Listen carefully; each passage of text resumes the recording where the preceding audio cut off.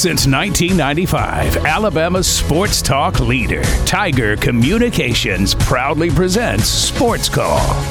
It's time to join our Sports Call crew as they discuss the latest headlines and happenings around Auburn and the entire sports world. To be part of the show, give us a call at 334-887-3401 locally or toll free at 1-888-9-TIGER-9.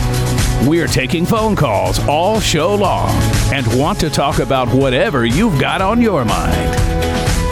And now, coming to you live from the loveliest village on the plains, Auburn's first and Auburn's favorite sports talk show, Sports Call. Good afternoon, Auburn. Welcome into Sports Call here today on this Tuesday. Coming to you live from our studios here on South College Street. My name is JJ Jackson. Inside the studio with me today, I've got my good buddies Ryan Lavoie and Brooks Childress, and we've got a really fun show planned for you. Coming up, we'll chat with Ben Ingram, the radio play-by-play voice of the Atlanta Braves. What a win last night for Atlanta, 13-1, the final score against the New York Mets. We continue our SEC football previews today. We've got LSU and Georgia due up today. That means Auburn and Alabama are tomorrow. And then coming your way on Thursday, a really fun college football superlative edition of the Sports Call show with Ryan Lavoie in the host chair as Auburn soccer is getting ready to kick off their season on Thursday. That's where I will be. I will not be here on Thursday. I'll be over on campus for the first soccer game of the season for Kieran Hampa and her squad as the Tigers host Old Dominion. So also in the final hour of today's program, Kyle Petty is going to be on our program as we've been promoting. He's got a new book coming out, Swerve or Die. We talk about that book and also the NASCAR season so far a little bit later in the program. Birthdays and a nightly TV guide, the usual things on the program. Ryan, how are you? I'm doing really good. And it was great to see the Braves last night be able to win 13-1 against the Mets. They really smoked New York, and they had to do that. And look, it's still about winning 3 out of 4 because they have to win the series. They can't split with New York and reasonably expect to catch them. Mets are on a 100-win pace. But, you know, if they can win 3 out of 4 and win these games demonstratively like that, you know, that can be momentum changing. And look, the Braves immediately, after having such a bad series in New York last weekend, they really got back on it. And I give them a lot of credit for that because they lose 4 of 5 in New York. And I'm over here saying they're done. I'm just saying the Mets got them. And they immediately have rang off 7 in a row. And 6 of those on the road. And yeah, Boston's slightly below 500. And yeah, the Marlins are not great. But it's baseball, man, and you lose 4 out of 5, that can easily turn out a 7 out of 8 or 8 out of 10. And so for them to correct themselves has me feeling really good. And a big performance last night. Again, they got to do it at least 2 more times out of 3 here in these next 3 days, but it gives them something to work with and gets them back on the right track as they play a really good Mets team. You just really wanted that win to be more than just one game. Right. Because it's such a wide margin, 13-1. That 6th inning in particular where Atlanta scored 1 million runs, it was just a hit parade. They passed the baton down the order. Everybody was stepping up with a big hit for the Braves last night and in that 6th inning in particular. And then the game goes final, and it's Braves are still 4.5 games back. Yeah, you added 1 or you subtracted 1 from the total. But again, look, if you can win again tonight, you can look back at last night and say it was a tone setter because look, you're an important point here is I think they've got after that one they've got either 6 or 7 more against them. I think it's 6 more. I think they have these final 3 and then another 3-game series, but they're all at Truist Park. So if you just want to do some math here, okay, 4.5 back now.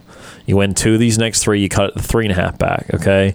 You win 2 of those 3, it's 2.5. Okay, now all of a sudden you're within that range where both teams, Mets need to play well. You know, if the Braves rattle off, I don't know exactly how many games they got, but let's say they go 33 and 17 in their last 50 or something. Well, the Mets need to go 31 and 19. They need to have a good record at that point. But if you lose another series, or if you only split this series, then you're just having to rely on so many teams to beat the Mets. And we haven't gotten so down to the point where I'm like looking over every series, because we still do have around 50 games left. I'm not like, well, this series at the second week of September. I just got the official number. It is kind of a milestone marker number left in the season, but there are 45 games officially remaining in the Braves 2022 season. So wow, only 45 games left for the Braves this year. So you go 30-15, you put a lot of pressure on, and the Mets have to go 27 or 28 and 17. I guess that would be if you're able to win these two series. You finish the 3 out of 4 at least. And look, obviously sweep can be in play. Mets are a good team. It's never something you got to rely on. You got to set goals, and just the goal is to win these series. And look, that 4 out of 5 in New York hurt them a lot. Like I said, I'm on record as saying that I thought that was going to be it.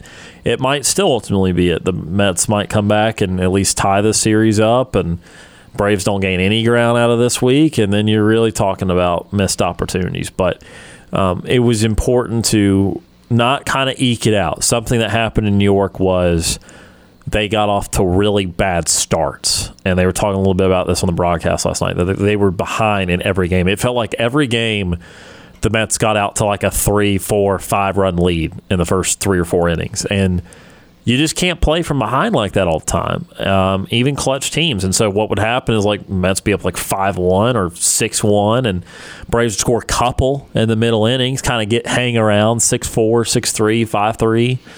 And then they wouldn't be able to push enough across. So, again, the starts of these games are pivotal. And so to get it started last night before the rain delay, it was already 3-0.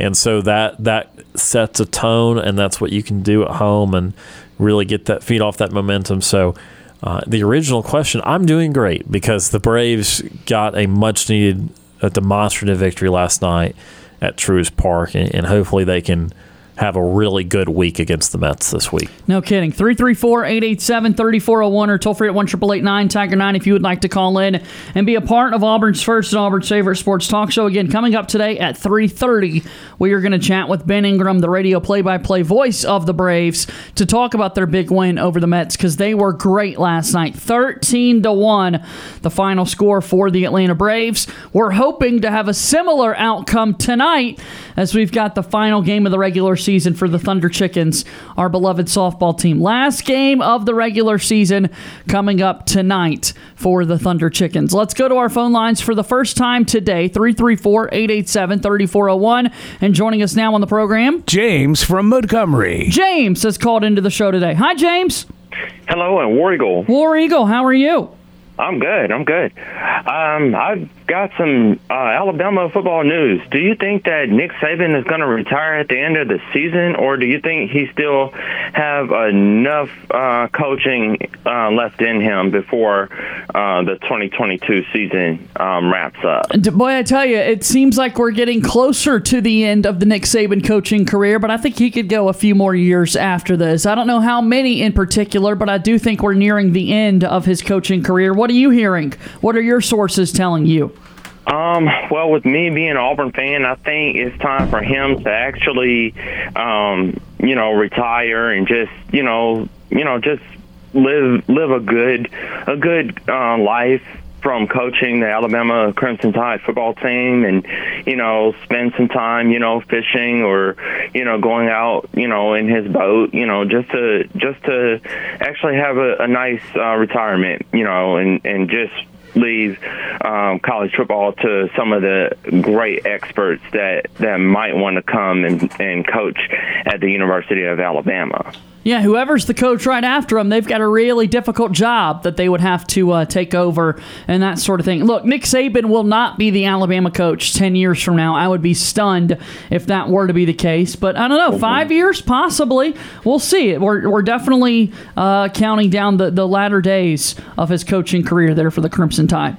Yeah, and then with their schedule, I was looking at their upcoming schedule for the 2022 season, and then their overall winning record would be 8-0, and that would be 12 wins under their there'll be 12 wins under Coach Nick Saban's coaching career as well. So I don't know if that's going to be possible because, I mean, with Alabama, they do have a tough schedule this year, so I think it's not going to be a 12-0 run.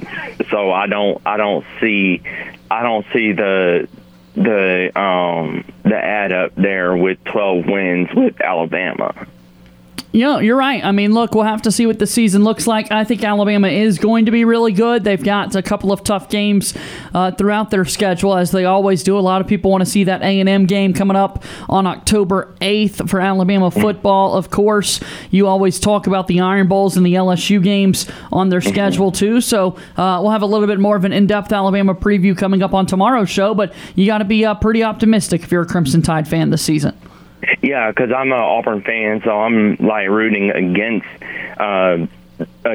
Alabama as well. And then plus with Georgia and Oregon, I have Georgia favorite to win against Georgia this year. So I think that's going to be a really good win to see Bo Nix actually play with the Oregon Ducks as well. And maybe I might see them actually playing in Atlanta, maybe Oregon and Auburn, a good matchup, a good rivalry between the Oregon Ducks and the Auburn Tigers once again. Yeah, we played them in the 2010 National Championship game. We played them in 2019. Bo Nix was the quarterback for Auburn when they played against Oregon last time. So maybe, just maybe, we'll see something similar.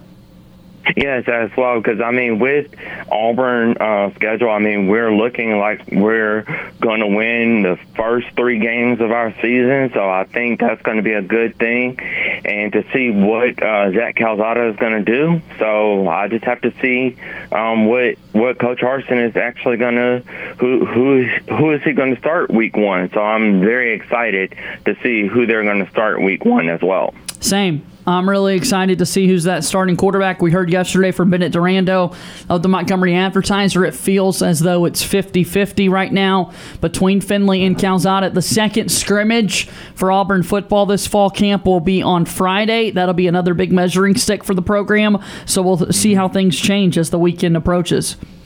Yes, and then with week 2 of the preseason of the NFL, who do you see actually winning this second week on Saturday and Sunday as well? Who do you see actually coming out on top of week 2 on the NFL season? Well, do you have any games in particular, James, that are jumping out to you? I'll be honest, I haven't paid much attention to the preseason schedule as much. I know that the Falcons don't play again until next Monday, but are there any games in particular that you're interested in? I'm interested in seeing, I'm looking at in the preseason for week 2, I'm actually looking at Tampa Bay and Tennessee. I'm actually looking at that game really closely as well and seeing if the Tampa Bay Buccaneers are actually going to win on preseason, in the second preseason of the NFL as well. I'm looking at Panthers-Patriots. It's my Panthers versus Brooks's Patriots. So it's a preseason game, and maybe I'll be able to beat Brooks Childress' team. Yes, because I do have the Carolina Panthers actually winning. There you go. How about that, Brooks? And actually, that one is a rematch of the Super Bowl that you all actually played years ago. Yeah, back in 2003, a long time ago, for a rematch.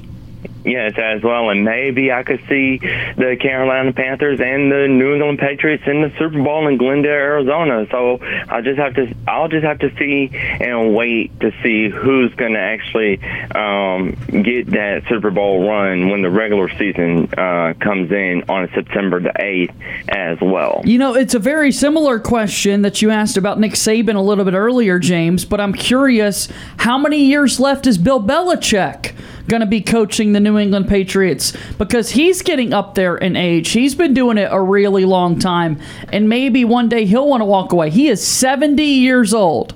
Mm-hmm. How much longer do you think Bill Belichick wants to coach?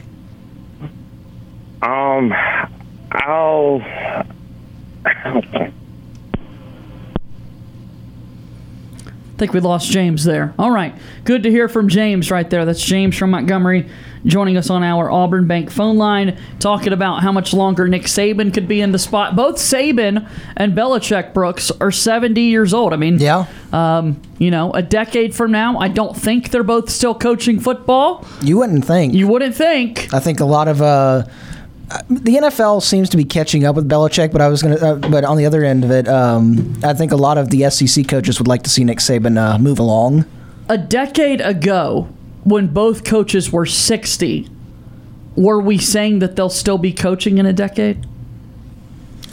I don't know. That's hard to go back into that mind frame. I like that question. There's no correct answer to this. Probably it's just not. Don't you? Isn't that crazy? Like, I'm like, there's no way that's 70. Well, because let me coaching. Let me do too deep of a dive into this. Okay, that's what we're looking for. With Belichick, I feel like a lot of people would have said he might be going out whenever Brady goes out.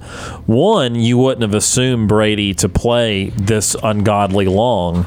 And then two, I mean, now that once he did leave New England, I guess, it behooves Belichick to try and show it was not more Brady, that was more him. But, I mean, you couldn't have foreseen Brady playing anywhere else. So, again, the thought would have been whenever Brady retires, Belichick probably just retires. So that kind of threw that off. With Saban, there was that string, I don't know, maybe 2010 to 2015 or 2016, where it felt like every single year people were trying to get him to go back to the NFL or go to Texas, or there was all these people that are just kind of half joking but like half trying to report that like there's real interest in the NFL and Saban or Texas and Saban or whatever. Right. So it felt like maybe Saban would still be coaching in 2022, but maybe not with Alabama, if you believe those people, which I don't know if people should have believed those people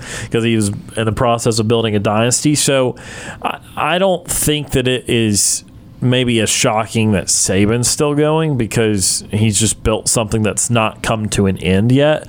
But I think that maybe there was always a thought that Belichick would kind of peace out once Brady was gone, or shortly thereafter. But because Brady kind of reset the circumstances by leaving, it maybe kind of altered the way Belichick has thought about things. Another coach, by the way, Pete Carroll, in his early, I think he's 71 or 72.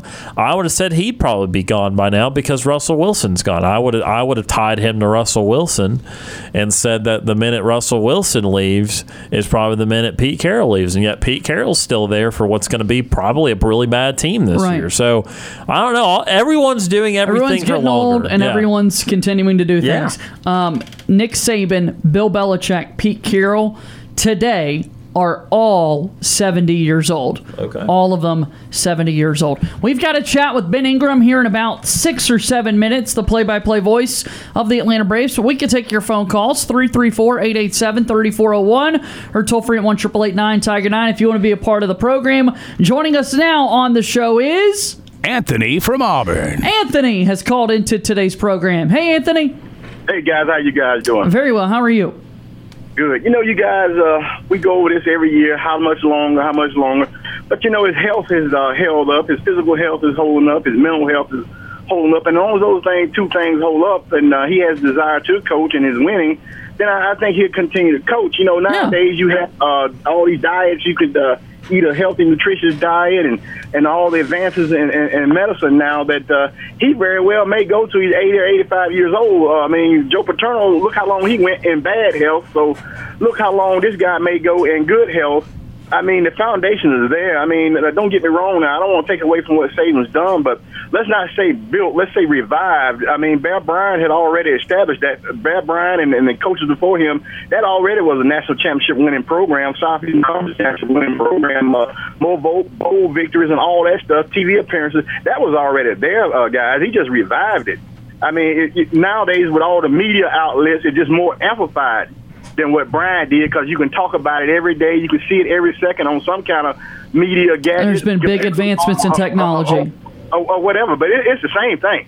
Don't get it wrong. It's the same thing, But nowadays, players are bigger, faster, stronger, You got more sophisticated systems you're running, but you know, he very well. I just think it's unique that we've got all those great coaches who are 70, you know, and it is something for us to sit here and talk about. Do you think Bill Belichick and Nick Saban will be coaching when they're 80 years old?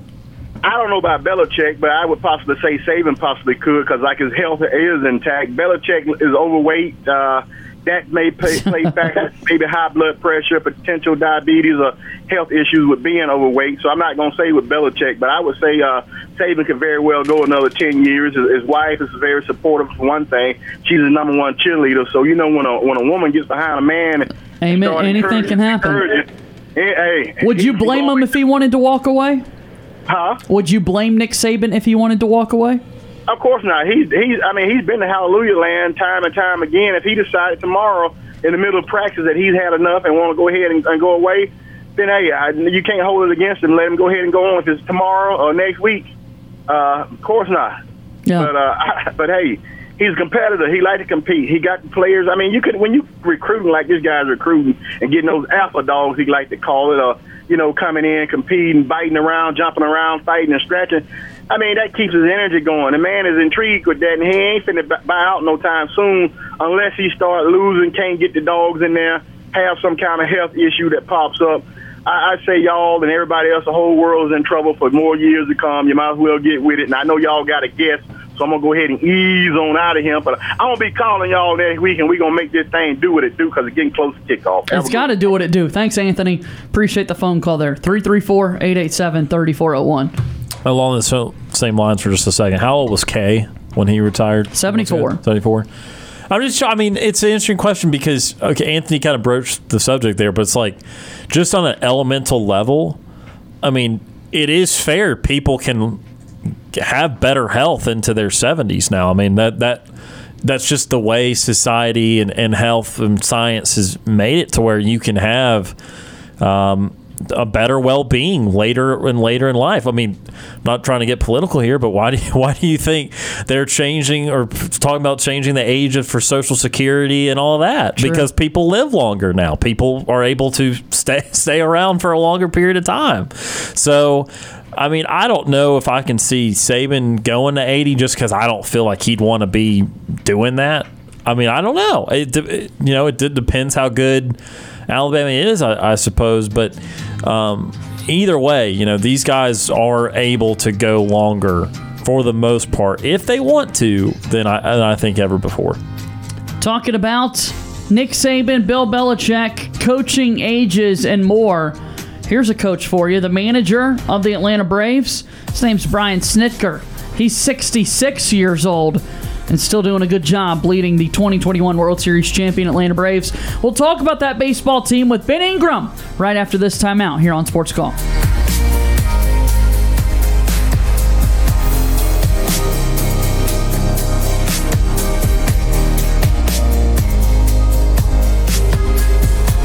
We need a timeout. Sports Call will be back after this quick break. I'm Corey Grant, former Auburn football and NFL running back, and you are listening to Sports Call on Tiger 95.9.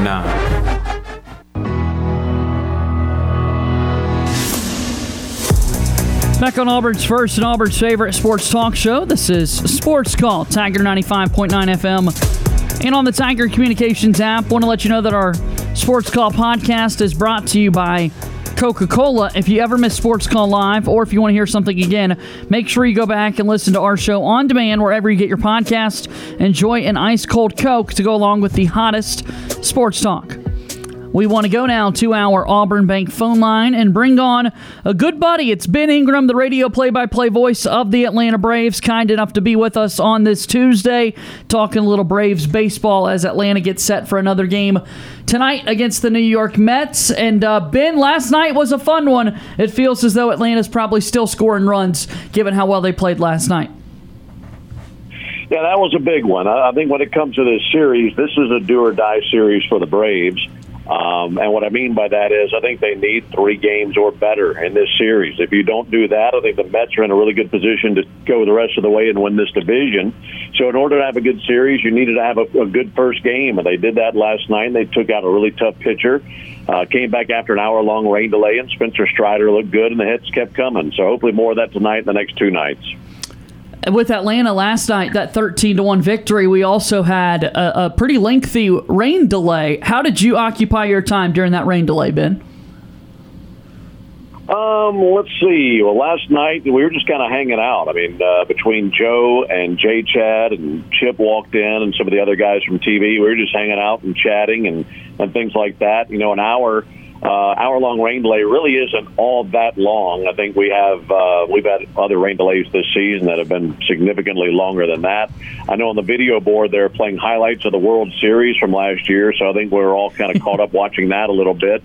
So just kind of hanging in there and just waiting for the tarp to come off, and fortunately it did. And just knowing how long you've been doing this, you've got great rain delay stories as well, so had to catch in on and see how that went for Atlanta. What a 6th inning it was for the Braves, where it felt like everybody was getting a hit up and down the order. What's going to be the key to carrying that over the rest of the series? Well, you face a pitcher tonight in Taijuan Walker, whom you really did well against the last time you faced him. If you remember that series in New York, that was a 5-game series. The Braves won 1 game, and the 1 game was against Taijuan Walker. This guy throws a ton of split-finger fastballs. He throws more splitters than he throws 4-seamers, and that pitch was not there for him the last time he faced the Braves. That pitch was up. They scored 4 runs in the first. They scored another 4 runs in the second inning and went on to win that game. So I think you're looking for the same thing, and you go into this with a lot of confidence. And I like the lineup that the Braves had last night. I think what you have to do to the Mets is what they've done to you. You have to get on base. You have to score a bunch of runs. I think the stat that really jumped out to me was going into last night's game. In the 12 games the Braves had played against the Mets this season, the Mets had won 8 of those 12, and they had outscored the Braves 31-9 in the first 3 innings of games. The conclusion is they're scoring early runs and they're holding on. So they were coming out, punching the Braves in the mouth and establishing an early lead and really dictating the pace of play in the ball game. I think the Braves really flipped it on them last night, scoring those runs early. And if you can do that again tonight versus the Mets, I think that's a path that would certainly work, because the Mets aren't a team, in my opinion, that's going to overcome a significant deficit. I know they did earlier this season versus the Phillies, but the reason I say that is they're a team that's not a prolific home run hitting team. They're much more of a small ball team. They lead the big leagues in infield base hits. So if you have a big lead against them, I think they're going to have a hard time coming back, and I'd try to follow the same blueprint as you had from last night's victory. And Ben, this time last week, prepping for that Boston series, obviously coming off of losing 4 out of 5 in New York, and this team has not lost since then. They've won 7 in a row. And what does that just say about the DNA of this team? Obviously, they're champions, and we understand that, although they continue to integrate new guys as well. We'll talk about Vaughn Grissom in a moment. But to have such a disappointing series against a team that you've been nipping at the heels of for a while, and then just be able to turn it around immediately, wash it, and go out and start a new win streak.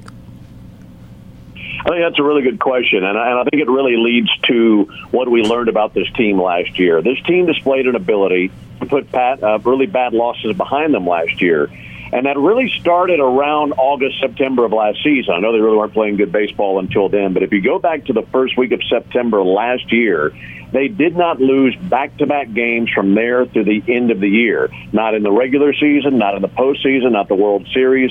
And they had a great ability of taking a bad loss, putting it behind them, getting out there the next day and getting after it. And I think the same would be said about that series in New York. Sure, it was disappointing. You wanted to go in there and at least win 2 ball games, maybe even 3. You didn't, but they knew that they had an ability to come back. They had an off day in Boston, bounce back the very next day. And we say it all the time about this game. Your momentum is as strong as your next day's starting pitcher. You could win 10 games in a row, but if you're not throwing a good pitcher that very next night out, you're not going to be the same team. They know what they're capable of, and they've had an ability to stay away from panic. And there might be other teams that would go to New York in that situation, drop 4 out of 5, and that put them in a tailspin for the rest of the season. Not this bunch.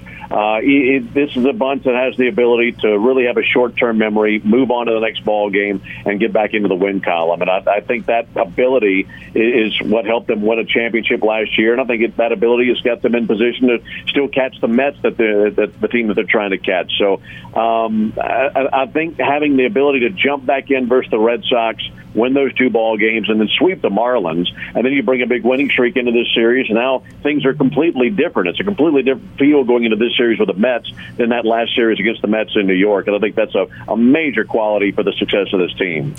Of course, Braves country has been captivated by the first week of Vaughn Grissom's career, Ben. I'm curious, for you, having seen him in person now for a week, what impresses you about him? And then just a theme of this year with these young guys, he and Michael Harris coming straight from Double-A, a move that we don't see all the time, but these 2 guys so far have not missed a beat. Yeah, they've been great. And to see those guys who are 21 years old and do the things that they're doing, you don't see that very often in baseball. Going back to your first question, I think for Vaughn, the most impressive thing is he hasn't seemed overwhelmed by the moment. I think that moment will be overwhelming for most 21-year-olds, especially making your debut at Fenway Park. Then you're thrown into a series against the Mets. It's an enormous series. And he doesn't seem to be treating this any differently than he would have a series in Double-A against Pensacola or someone like that. That's really impressive to me. He's a gamer. We've learned that about him at spring training each of the last few seasons. Brian Snitker has spoken very highly of him, and he's liked what he has seen at spring training. But you're seeing this guy get an opportunity, and I think he's done a great job seizing that opportunity, seizing that moment, and playing extremely well. And I think on top of that, anytime you join this ball club and you're in the shoes of a Vaughn Grissom or someone else coming up from the minor leagues, it's not you haven't reached the finish line. Getting to the big leagues isn't the end goal. There's an expectation of you when you come to this ball club, when you walk into that clubhouse. There's a standard set. This isn't just the big leagues and we're here to have a good time. There's a standard there to win, to get out there and get back to the World Series, win it again. And I think that forces young players to step up and maybe play at a level that they didn't realize they could play at. And I think that's been really impressive. You see Vaughn off the field. We see him in the hotel or on the bus or in the clubhouse, and he's very much a kid. I mean, he doesn't even look 21 in my opinion. But he gets out there on the field and he plays with a confidence and an ability that's certainly exceeding his years. And it's been really fun to watch that out of a 21-year-old. Ben, I want to stick in the minor leagues, but not for a minor leaguer. Starting tonight, Mike Soroka is getting his first rehab start, scheduled to have his first rehab start up in Rome tonight. What are the Braves looking for, at least early during this rehab stint, to see from Mike Soroka? Sure. I think it's just to get out there and see how everything feels. And really, look, you're going to want to see results, that's for sure. Anytime you're out there, you want to see results and see how you feel structurally. But I think the biggest answer to Mike's rehab is how does he feel 24 hours later? How does he feel after getting up and getting down multiple times? How deep can it go? This is certainly going to be not just an inning-by-inning process. This will be a pitch-by-pitch process. And just getting him back into action, I think that's really big for him. I think it's really big for his mentality and where he feels about where he is and his rebound. So it'll be interesting to see, and I'll be interested to see what the reports are for him 24 to 48 hours later, how everything feels structurally and what the next step is for him. And then sticking with that theme, Ben, let's talk about Ozzie Albies. I think he is getting close to rehab assignments, or at least getting on the field, I think, on last check. What is his status? And then kind of a follow-up to that, kind of piggybacking back off Vaughn Grissom. Whenever Ozzie is able to come back, it will be this year. What do you think the Braves might do with Vaughn, especially if he continues to keep hitting at the rate he is? The good news is we do not have to know the answer to that right now. I don't think they know the answer to that right now. The good news is they have a surplus of guys who have stepped up and gotten the job done. And I think that might be one of the biggest differences in teams who make it to the postseason and teams who don't. You could look at a wide variety of teams who back in April, May, maybe even June were playing good baseball, but they had their fair share of injuries like every single team does. And what are your answers when you have an injury? What are you going to do when you lose a key player? Do you have the guys who can step up, give you depth, and keep your team floating along? Or does that become a hole in your boat and eventually sink your boat once you get in July, August, and eventually September? I think the Braves are a perfect example of a team that has the depth to continue to win. I think what Orlando Arcia did stepping in for Ozzie was terrific. And once Orlando went down, you get a major contribution from Vaughn Grissom. And no one thought we'd be saying that. But given the fact that they've had those issues, they've had those needs, they continue to call upon guys, and they continue to show the depth that they have, and they continue to win baseball games. I think once Ozzie comes back, and hopefully that's pretty soon. I saw him running out in the outfield earlier today. He has a long way to go still. in terms of getting back to 100%, but you would hope that at some point in September we could see that. Once he does, then I would imagine that they would ease him back in. I don't think it's once Ozzy's 100%, you just throw him out there every single day. I think he's going to be treated the same way that Ronald was treated this year, where they eased into it with Ronald. You could use Ozzy as a DH. You could use Vaughn as a DH. Keep in mind, Vaughn came up as a shortstop. That's his natural position. And if you wanted to give Dansby a day off, you've got a guy who could play some shortstop and things like that. So you'll have options, and they'll probably figure that out once we get there. You mentioned the Mets game coming up again tonight. Our guest right now, Ben Ingram, the radio play-by-play voice of the Atlanta Braves. You can listen to Braves baseball right here in the Auburn area, AM 1230 WAUD. Taijuan Walker gets the baseball tonight for the Mets. What about Wednesday and Thursday? What are other storylines that we need to be following? Obviously, this division race is a huge one, but what are some of those pinpoint notes for the games the rest of the way this series? Sure. I think when it comes to games 3 and 4, a lot of that hinges on game 2 tonight. And the reason I say that is if you find a way to win tonight and do what you did last night, then you go into games 3 and 4 very relaxed. And I think that's the best you can ask for when you're facing Max Scherzer and Jacob deGrom. If you can win tonight, then you go into those next 2 games knowing you just need to beat one of those guys. And that's going to be challenging in itself. It's not easy to beat either of those guys, but you don't want to lose tonight and then go into games 3 and 4 knowing you have to beat Scherzer and deGrom to take 3 out of 4 in this series. So I think a lot of what happens in games 3 and 4 hinges on tonight and their ability to win and get the job done in tonight's ball game. Furthermore, I think seeing those guys in close proximity with each other, just like we saw Scherzer and deGrom on the last road trip, I think that will help to a degree. It's a hot lineup right now, but those 2 guys are 2 of the best in the big leagues. You have to just find a way to grind them down, and you hope that your pitcher can go toe-to-toe with those guys and be equally as good. And that's going to be a challenge for Jake Odorizzi, who will go in Game 3, and then whomever the Braves decide to go in Game 4. That decision has not been made yet. That'll either be Kyle Wright or Kyle Muller. And it'll be a big challenge. But like I said, you win tonight, and that makes it a little bit easier on you in Games 3 and 4. And then, of course, coming up this weekend, the Houston Astros are coming to town. Ben, you mentioned a little bit earlier a rain delay last night for fans there at Truist Park. There were some highlights of the World Series, and I would imagine it's hard to start to describe a Braves and Houston Astros series coming up this weekend without starting with the fact that these 2 teams last met last fall for the World Series. Yeah, there's no question about that. Joe and I were talking about that the other night on the air, and I told him for as long as I live, anytime I hear the city Houston, Texas, the first thing I'm going to think about, whether I'm 45 years old or 95 years old, is going to be the 2021 World Series. There's no way that anything else is going to top that when it comes to name recognition with Houston, Texas, and the 2021 World Series. So that's going to be a lot of fun. Having some of those memories and going down memory lane during those broadcasts over the weekend will be a lot of fun. But it could be a matchup that we see again. I think the Astros right now, in my opinion, look like the best team in the American League. They continue to win. They're looking for their 3rd pennant in their last 4 years, and that's a team that just might do it. So they're going to be really, really tough. You see 2 of the best teams in baseball in the Mets and the Astros on this homestand. And if you can take 4 out of 7, that would be a very successful homestand. You do even better than that, then we're talking about the kind of homestand that could really launch you into the month of September. So a big challenge, but a challenge that this team is looking forward to. Have a great call tonight, Ben. We certainly do appreciate the time that you take to visit with us here on the radio show. You got it, fellas. Thanks for having me. That's our good pal, Ben Ingram. He is the radio play-by-play voice of the Atlanta Braves, and he's joining us there on our Auburn Bank phone line. Guy's so smart, has so many stats and facts to throw your way about these matchups, and that's what it comes down to at the end of the year. As we said, 45 games left on the season for Atlanta. Matchups are going to be big in all of this. Basically a quarter of the way, and if you want to really start diving into it, I mean, that's only about 9 more turns in rotation.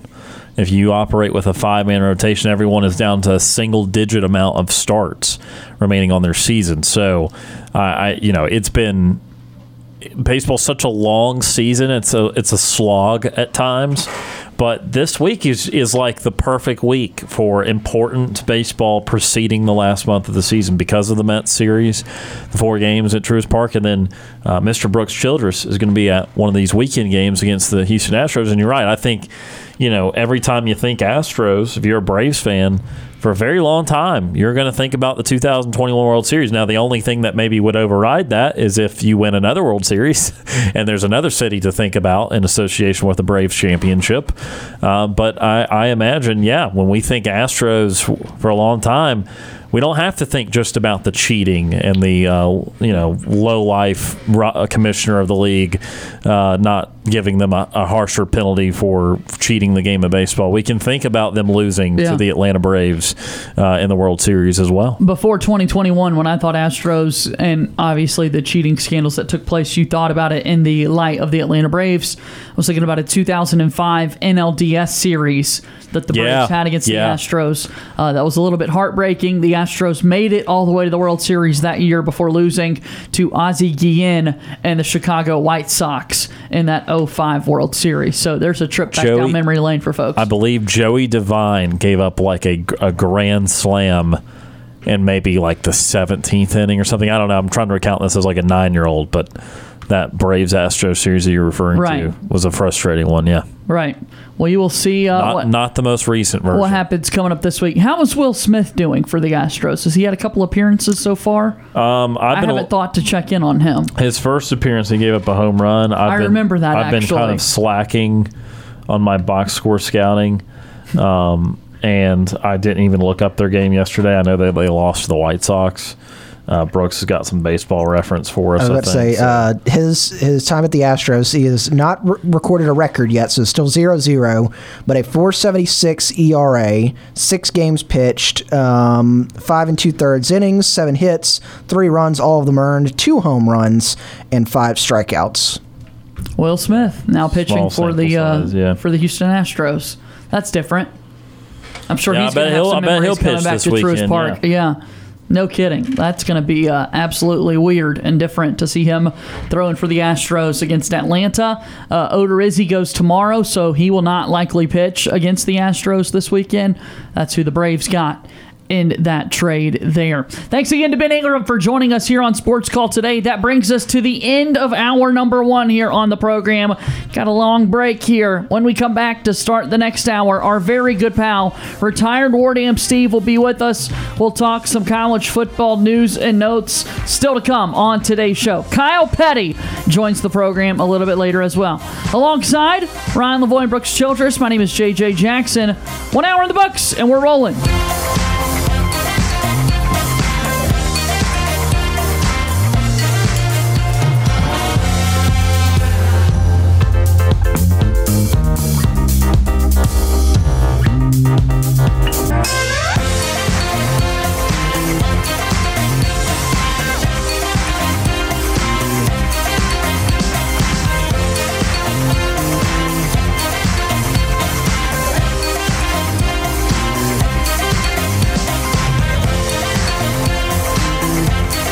One hour of our show is in the books. We've got more to come. Stay tuned for another hour of Sports Call right after the break. Since 1995, Alabama's sports talk leader, Tiger Communications, proudly presents Sports Call.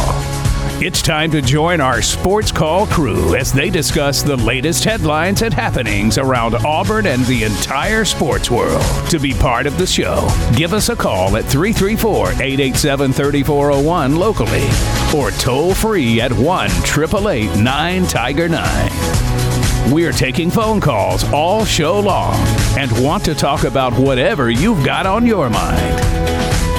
And now, coming to you live from the loveliest village on the plains, Auburn's first and Auburn's favorite sports talk show, Sports Call.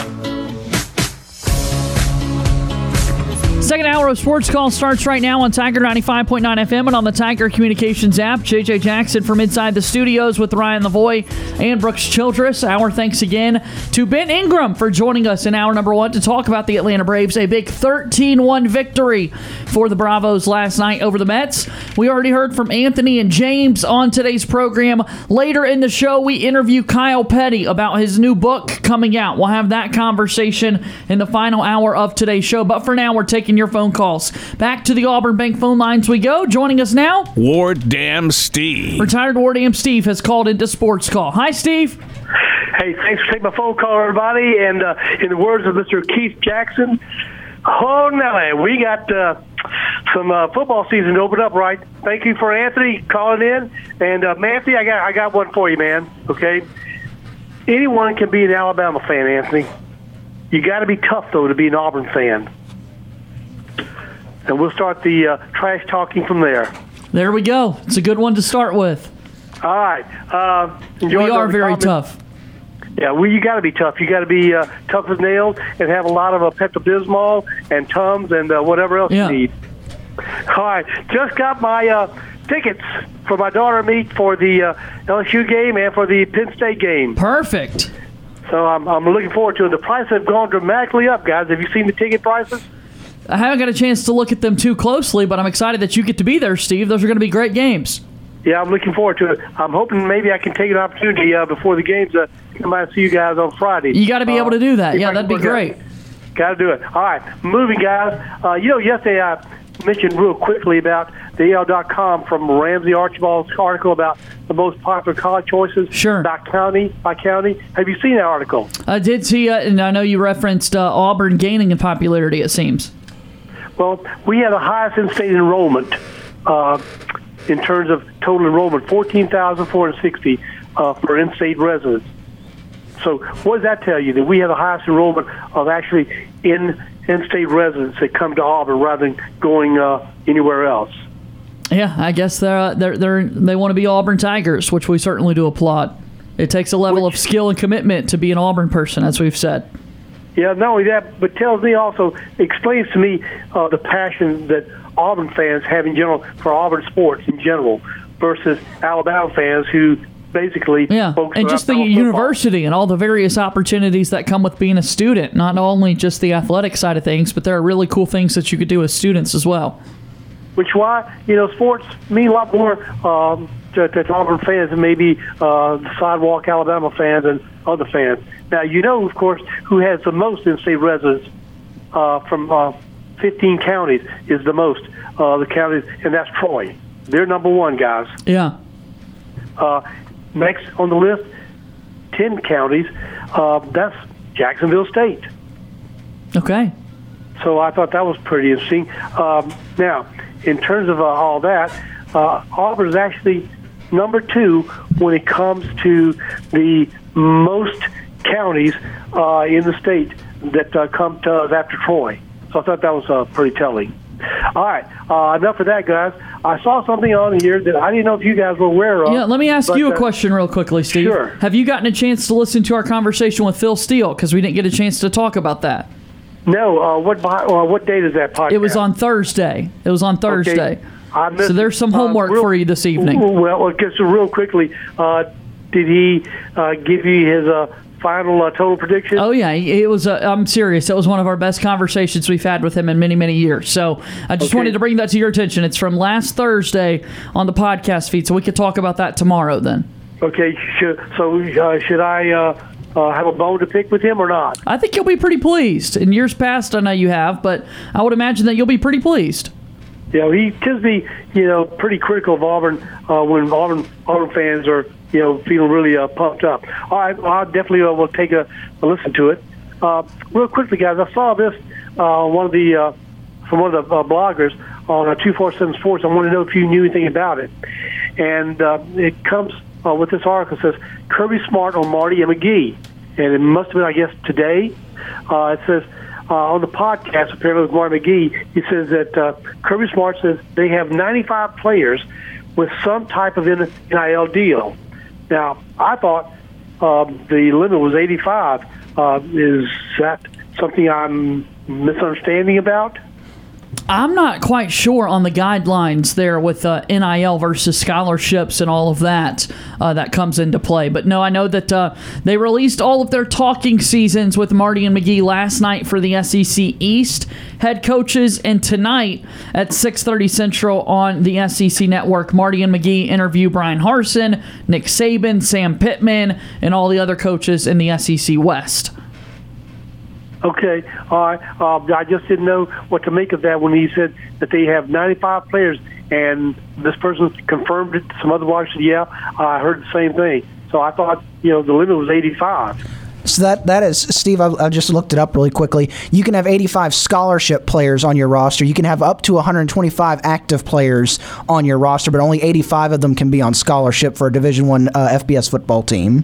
Well, hold Nelly then. You can really outbid everybody then, I guess. That's right. Okay, all right. Speaking of that, let's move on, guys. These are some players, according to some of the writers on 247 Sports, that said that we need to look out for. One of them is Mr. Tate Johnson. They said that his progression, according to Nathan King, his words, has been unreal. So that's good to hear. Also, Mr. Wesley Steiner apparently has caught the attention of our coaches as well. Sure thing. And also Luke Deal. So those are just some names that they threw out that I'm going to be looking to see what they do. What kind of playing time, guys, do you think we may or may not see with Mr. Ashford?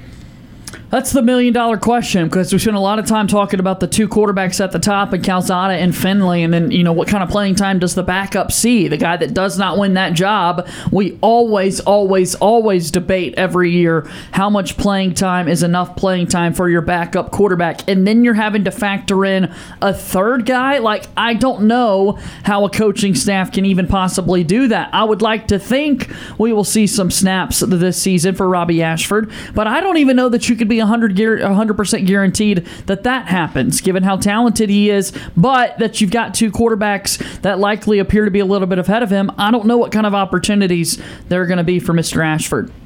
I mean, you see him maybe entering the transfer portal if he doesn't get very much playing time this season. Given the way it's been going the last few years, I'm not going to be surprised if anybody enters the transfer portal. Saw a little bit earlier today or last night it was that Ben Patton, Auburn's walk-on kicker, who of course hit that 49-yarder against Alabama last year, he's now in the transfer portal.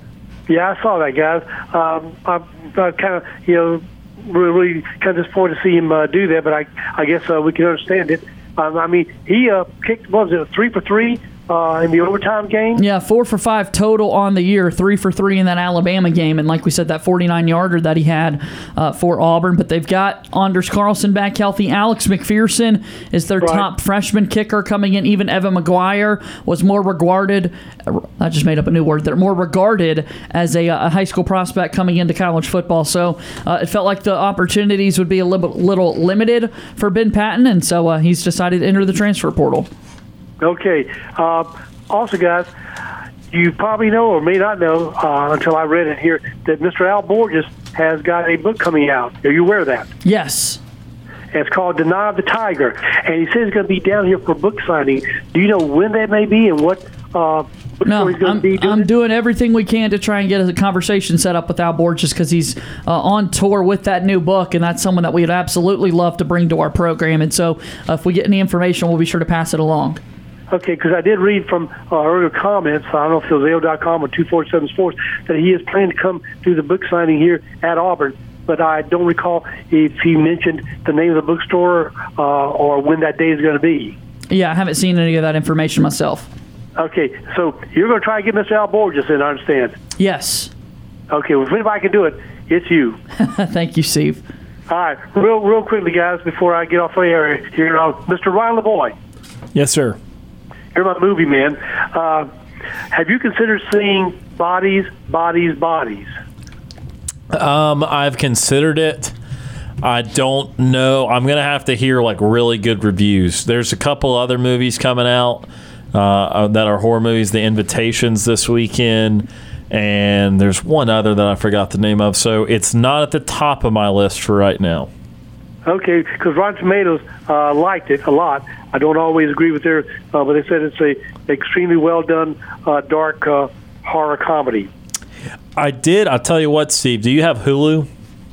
Yes, I do. I watched Prey the other night. It's the new. I watched Prey. Yes. What do you think?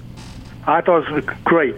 I thought so too. I've been. They put all the Predator movies on Hulu, kind of in preparation for them releasing the new one, the prequel. And I've really enjoyed watching all of them and getting up to Prey. And I thought it was a nice. You still don't have all the answers to everything. You just got to see the Predator dropped onto the land there. But I enjoyed it. I think they've done a good job for the most part with the series. Yeah, and I thought the girl who played the Native American Indian, I thought she did a good acting job. I agree. All right, and I think I ran enough things to ramble and or make no sense about. So, guys, well, listen to the Phil Steele interview for us, Steve, and let us know what you think tomorrow. I'm definitely going to do that. There is one CBS sports writer. Let me get his name up here real quickly. Who predicts that Alabama will not go undefeated? Okay. Let me get him up here. Real quickly. Okay, here we go. College football expert rejects the idea that Alabama will go undefeated. His name is A.J. Spur. Are you familiar with his name? Not at all. Okay. Let me let you know who he thinks. I'm sorry. It's written by A.J. Spur. The sports writer is actually Doug Kazarian. Is that right? I'm more familiar with that name, yes. ESPN argued that Alabama going undefeated is not likely. Here are the suspects that he believes will do the tight end. Okay? And who you guess he picked? In terms of opponents on their schedule, you're saying? That they could lose to. Tennessee. You got it. Ole Miss. You got it. And Arkansas. Very good. Did you see that article already, Mr. Ronald? No, I have not. That's well, that's my thought. If they're going to lose one, it's going to be a road game, and those are their 3 tough road games, relatively speaking. So I probably just follow the same line of thinking. I'm not guaranteeing you a loss, but I feel pretty confident, given they lost at A&M last year. If they're going to lose, it's not going to be to A&M this year. It's going to be in Tuscaloosa. It's going to be one of those tougher road games. Now, he also included one other team that is not a road game that he says has a legitimate chance to upset them. Who would that be? How long has it been since we last beat Alabama at their place? 2010, Cam Newton. Yeah, rival Auburn. That's who he says he's picking. Okay, we'd love that. It's a well, look, we know how great the rivalry is. As good as Alabama is, it's usually at home where Auburn gives Alabama trouble no matter what, but it is a rivalry, so you just never know. Usually, I mean, since that last, 28-7 comeback, we typically, it's not a close game, guys, honestly, right? It's been usually a 3-touchdown loss at least. Yes. So I was rather taken aback by him picking us being as a possible upset at their place. This has been such a long time coming. All right. Okay, guys. And that being said, hey, I look forward. I'm going to go back to the podcast with Mr. Phil Steele. And you guys have a safe afternoon and evening. Look forward to the interview with Mr. Kyle Petty.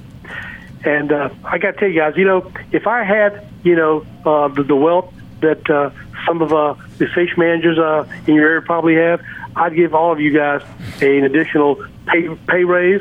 Thank you, Steve. Mr. JJ, for all the people that you get on there, you deserve, I'd say, at least a 20% pay raise.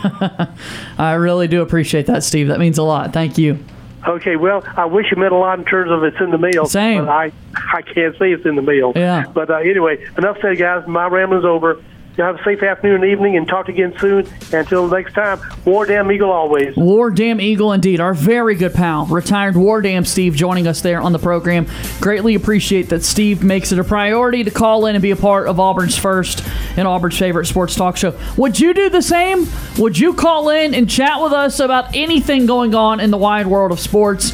Very easy to do that. 334-887-3401. Sports Call continues in a moment.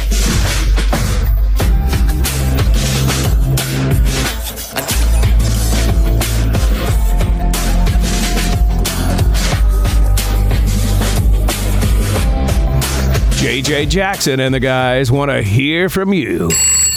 Give them a call to join Sports Call at 334-887-3401. This is former Auburn football player Danny Skutak, and you are listening to the Abby Award-winning Sports Call Auburn.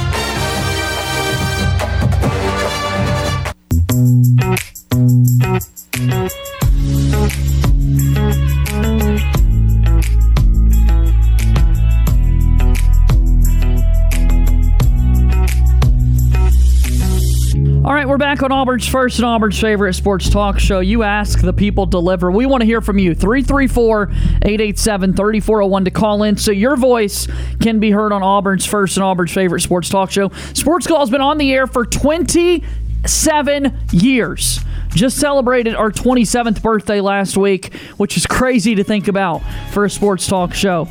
We've talked about this before. It's older than me. It's older than a lot of the people that contribute to this program. And so grateful to be here in the studio as we are now days away, 18 to be exact, 18 days away from the start of the Auburn football season. Let's go to the Auburn Bank phone line, and joining us now on the program, Terry from Auburn has called into Sports Call today. What's going on, Terry?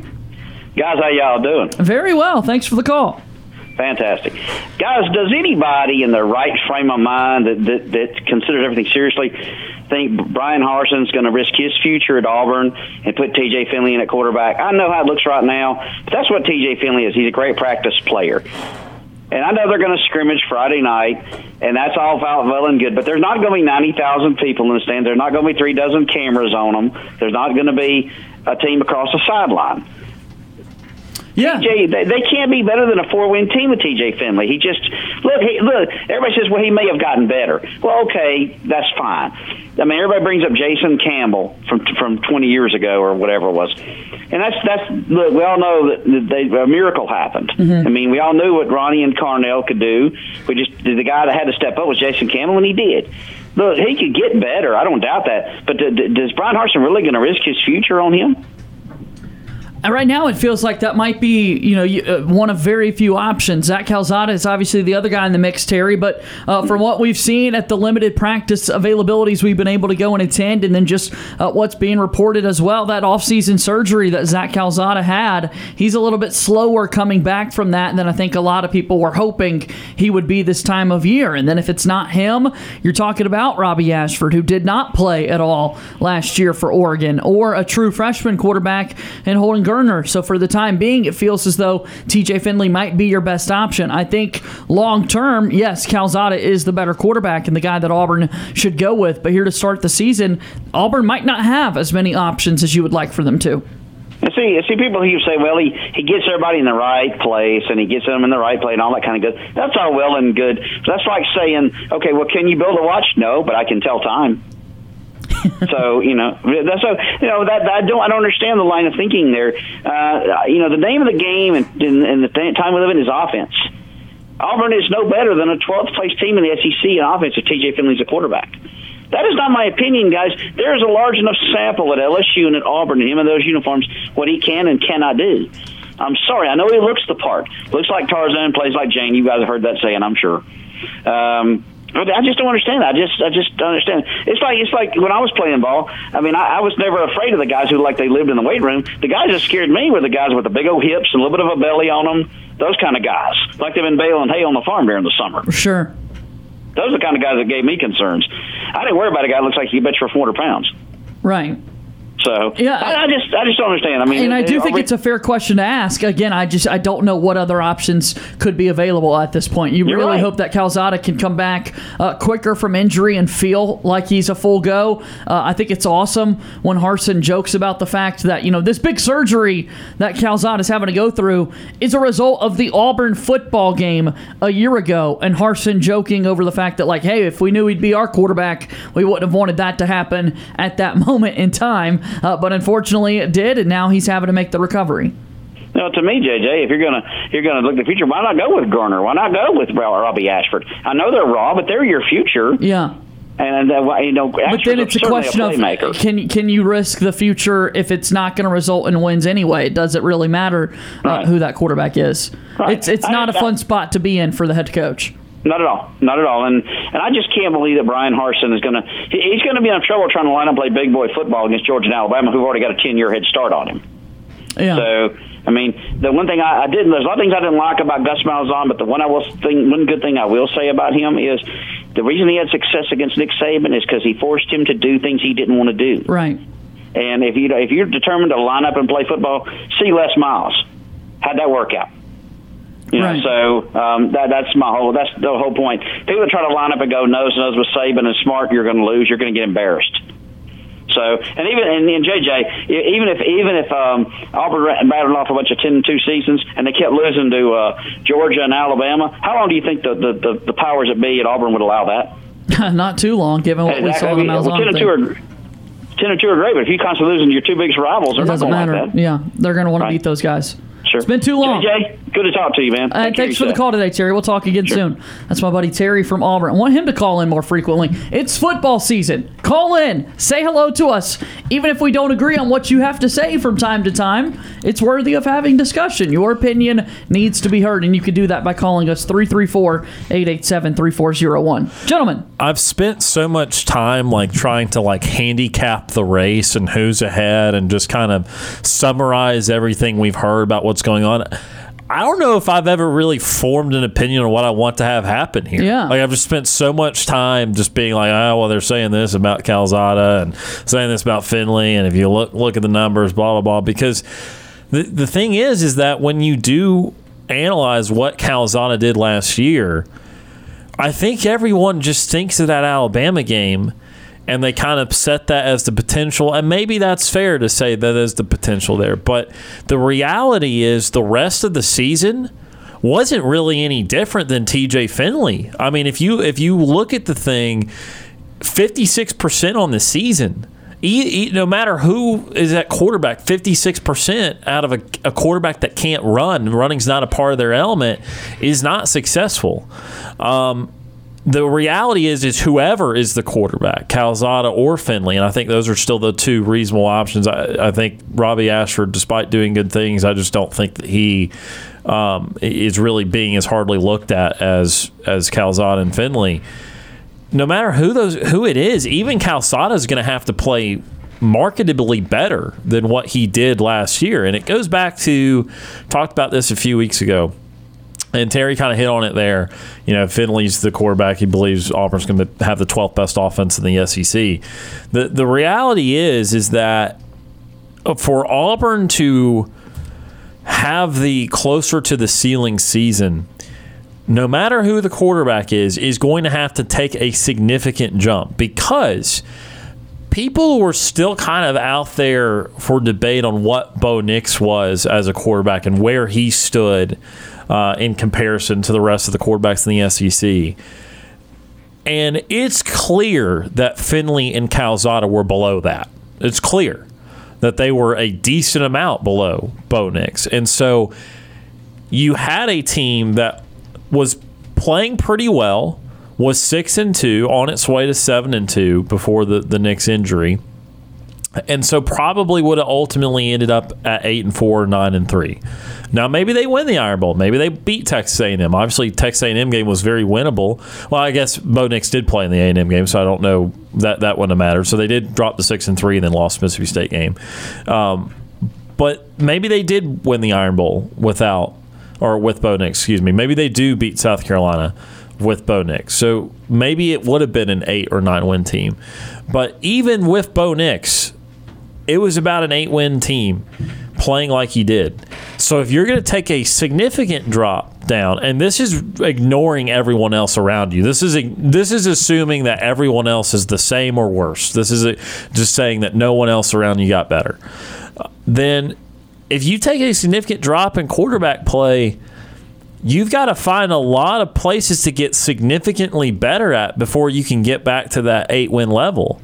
Because if you have poor quarterback play and you still have trouble running the ball, which, by the way, when you have poor quarterback play, it doesn't help you run the ball, right? Regardless of blocking and the ability to run block.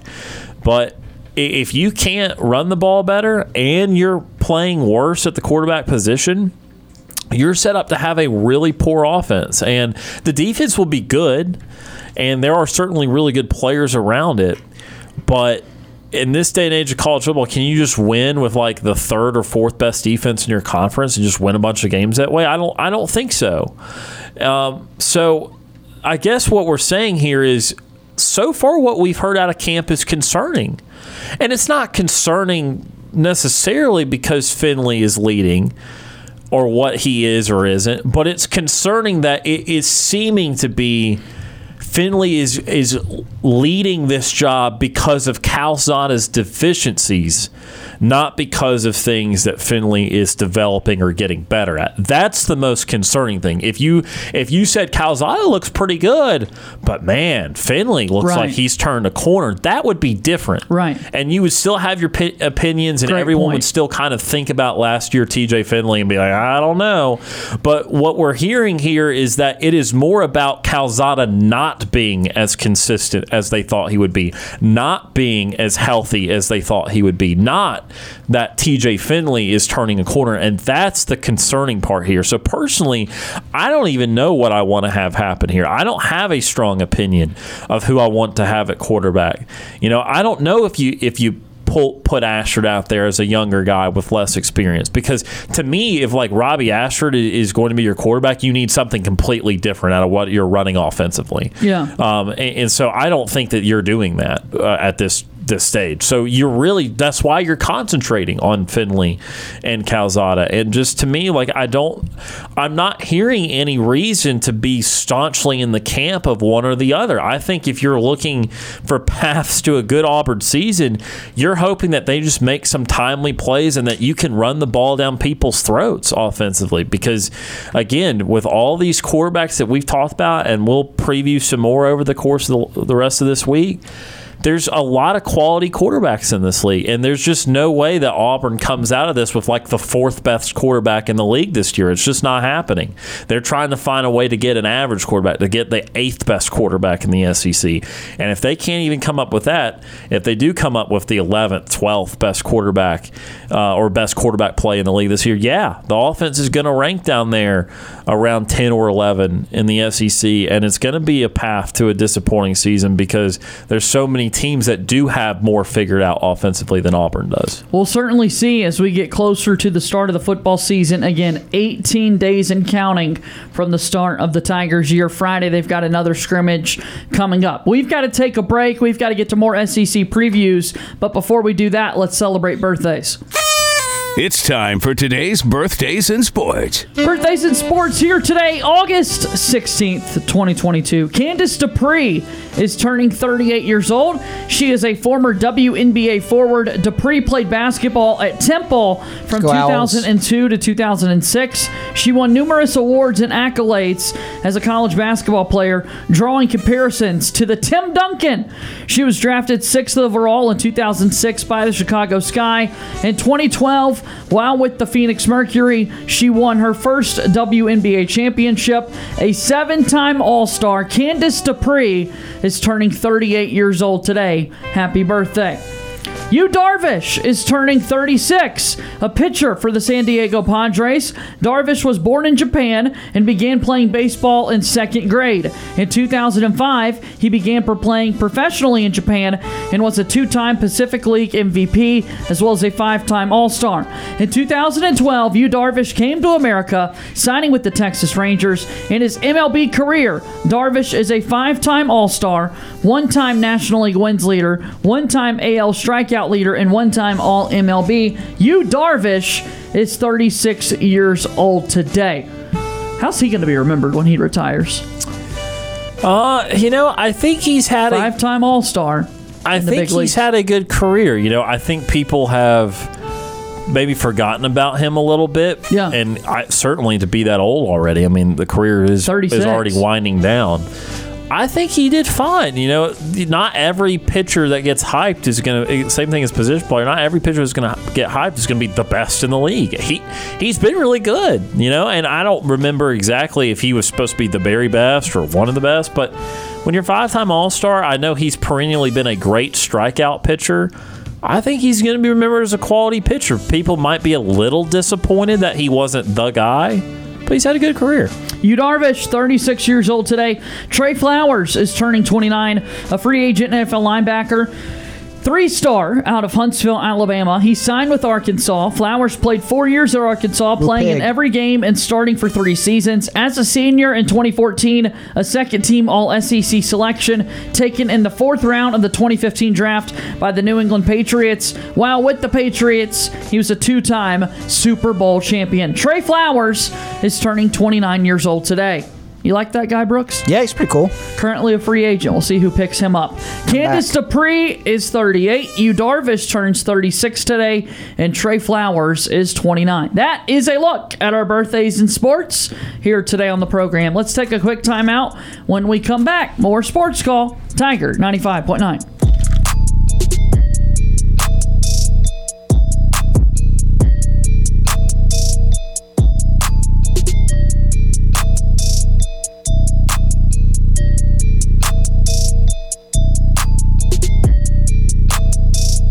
Sports Call has been on the air since 1995. Now back to Auburn's first and Auburn's favorite sports talk show, Sports Call.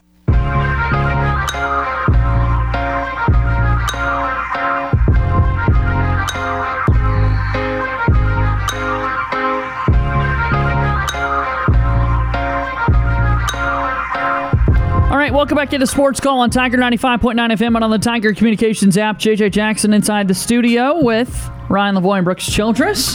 Hope that everybody is doing well. Got a few minutes left here in hour number 2 of Sports Call. We've got Kyle Petty joining us in the 3rd hour. He's got a new book out, Swerve or Die, The First Family of Racing. We talk about that with Kyle Petty in the final hour of today's program. Let's keep our SEC preview going. Let's talk Georgia Bulldogs football ahead of their 2022 season. The reigning national champions. When you look at this team, Brooks, what jumps out to you with Georgia? Their size, their athleticism. They're going to run through the East. That's what jumps out to me. I mean, it's an impressive group again. Like there's not much that you could say that would that's not already been said about this Georgia team. 7 returning offensive starters. The biggest difference is you've got only 3 defensive starters returning, but all of the guys that you read on this list of guys that are going to be the quote unquote new guys got playing time last year, and so there's only 3 defensive starters returning, and it's like that's a wild number to think about. That only 3 guys that were starters last year returning from this national championship defense, but they all got playing time. They're all guys that are most of them are upperclassmen. And so they know how to play in this team, and it's not gonna they're not gonna miss that much of a step. Maybe here or there you've got a little bit of a dip. Obviously, you got some really high draft picks that some of these guys aren't gonna be able to fill the shoes quite, right out of the gates. But it's just a really talented group of players over there in Athens. Stetson Bennett returns, starting quarterback, and you look at this team. Much like a lot of the teams that we've pointed out, they've lost a couple of offensive weapons. They lost their 2 leading rushers from running backs. On the receiving side of the ball, you lost your second leading receiver, but 3 of your top 4 guys that led you in receiving yards last year, including your really, really all-star tight end, Brock Bowers, is back, and that's just an absolutely he's a tank. That's how I would describe him. Is he's a tank. I mean, he's one of the X factors on that offense. I mean, if you look at this team, and you say if you say they win less than 11 games, I would ask you what have you been drinking? And because this team, you look at their schedule, it really plays out well for them as it normally does, playing in the SEC East. But there's not a lot here. Maybe catch them right out the gate with that Oregon game, but who knows what the Oregon offense is going to look like this year. But it's just going to be another dominating Georgia team. Can they make it back to the national title is really what the big question is for this Georgia team this year. Yeah, but the good news for them is they have done it. So now the questions don't have to swirl every year for them. Can they get over the hump? Can it, 40 years, et cetera, et cetera. Part of the schedule thing is, the East is weaker than the West, but I always said this because people would seem to complain about Alabama's schedule sometimes. And, they caught a break this year. You know why Alabama's schedule is not as tough as the others in the SEC Western Division? Because they don't have to play Alabama. And same thing for the East teams. When you're Georgia, you are the toughest team to play in that division. So they don't play themselves, and therefore it seems like the rest of their schedule is far easier because they don't have to play themselves. That's what makes some of these other schedules really difficult. Their West teams are a pretty favorable draw. Obviously, they will always play Auburn, at least under this scheduling model. But then Mississippi State is a team that I don't think will do much confusing of Kirby Smart's defense.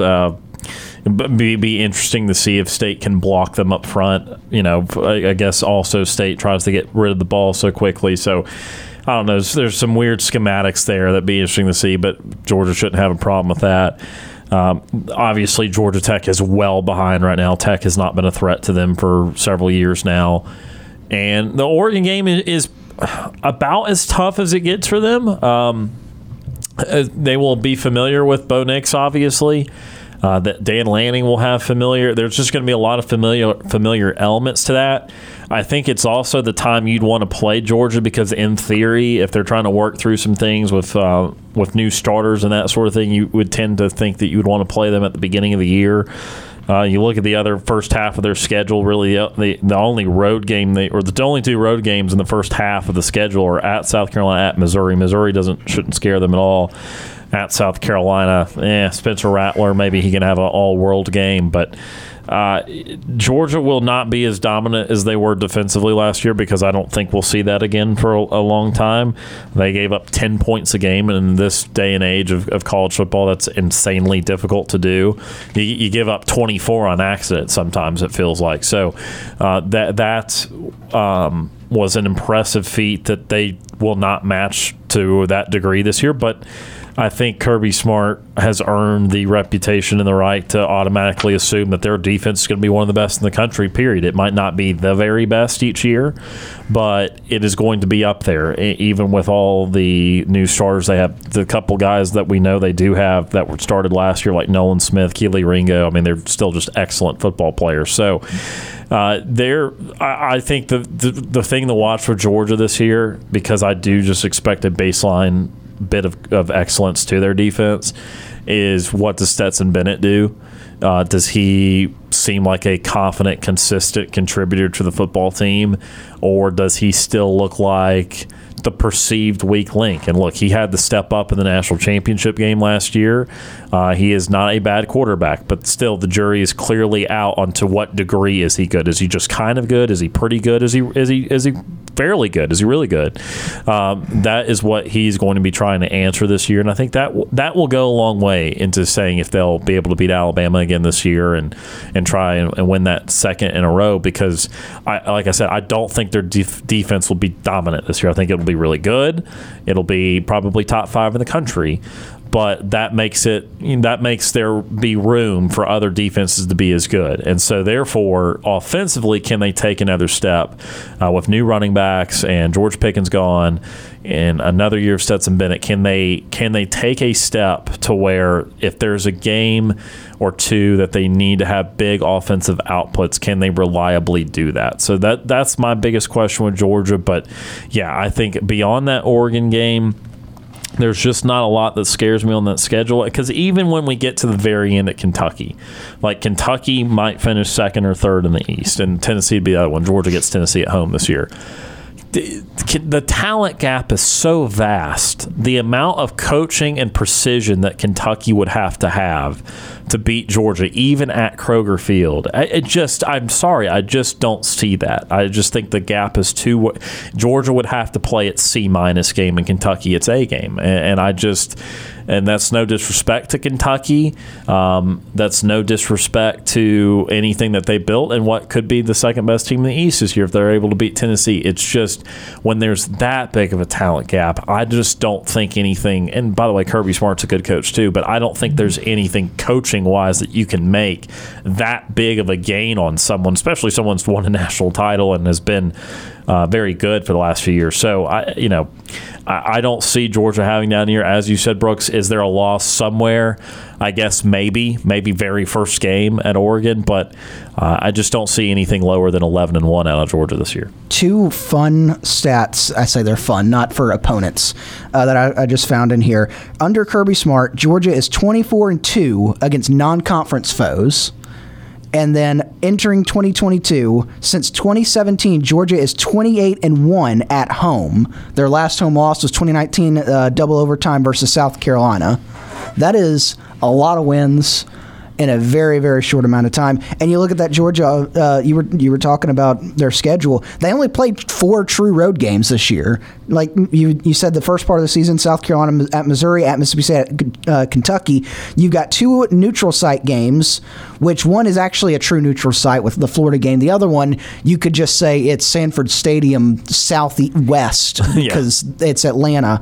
And then everything else is at home. And so when you look at that home schedule, as I said, 28-1 since 2017 at home, that's very, very daunting, especially even though you've got some difficult games that could be at home. Well, and I alluded to, Tennessee and Kentucky as the two prospective number 2 and number 3 teams in that division. The reason I would want Tennessee, if you had, regardless of how Tennessee and Kentucky finish, if it would be more compelling if Tennessee got to host Georgia, because I'll give you this stat. Tennessee, and this is going to sound kind of ridiculous because it's still just 17 points, but with 17 points last year, Tennessee scored the most points on Georgia than anyone not named Alabama. Alabama scored 18 in the national championship game. They scored 41 and really drove up that average points per game right there. They scored 41 in the SEC title game when they won. So Tennessee, if they were at home, given they have real talent, given their offense is for real, could they catch Georgia in a bind on the road? Maybe. You could talk me into that. But in Athens, where you just said they've got one loss in like the last 5 years, I have trouble trying to talk myself into that. So again, a good outlook for Georgia this year. We've got to take a break. We've reached the end of hour number 2 here on Sports Call today. The Georgia Bulldogs open up their season again September 3rd, taking on Bo Nix and the Oregon Ducks at Mercedes-Benz Stadium in Atlanta. 2 hours of Sports Call have come to a close. 1 left to go. Alongside Brooks Childress and Ryan Lavoie, my name is JJ Jackson. 2 hours of the Bucks, and we're rolling.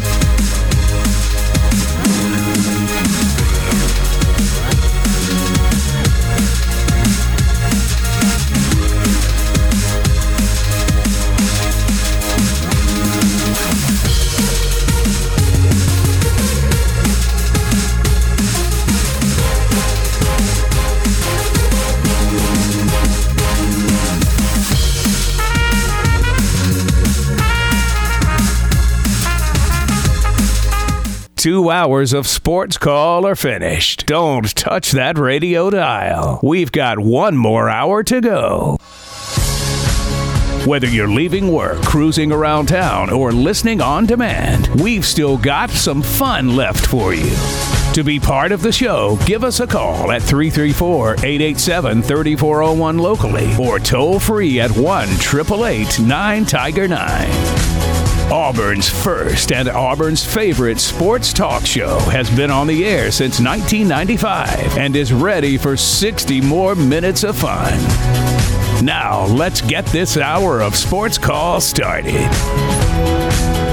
Third and final hour of Sports Call getting started right now on Tiger 95.9 FM and on the Tiger Communications app. JJ Jackson inside the studio with Brooks Childress and Ryan Lavoie. We hope that everyone is doing well on this Tuesday. 2 hours are done. The show has flown by so far, and we want to say thank you to each and every one of our callers who have given us a ring on the Auburn Bank phone line to say hello to us and talk about whatever they've got going on in their mind sports-wise. All right, as we get set to go in this final hour of the program, here is your Daily Show recap. We've already finished the first 2 hours of Sports Call today.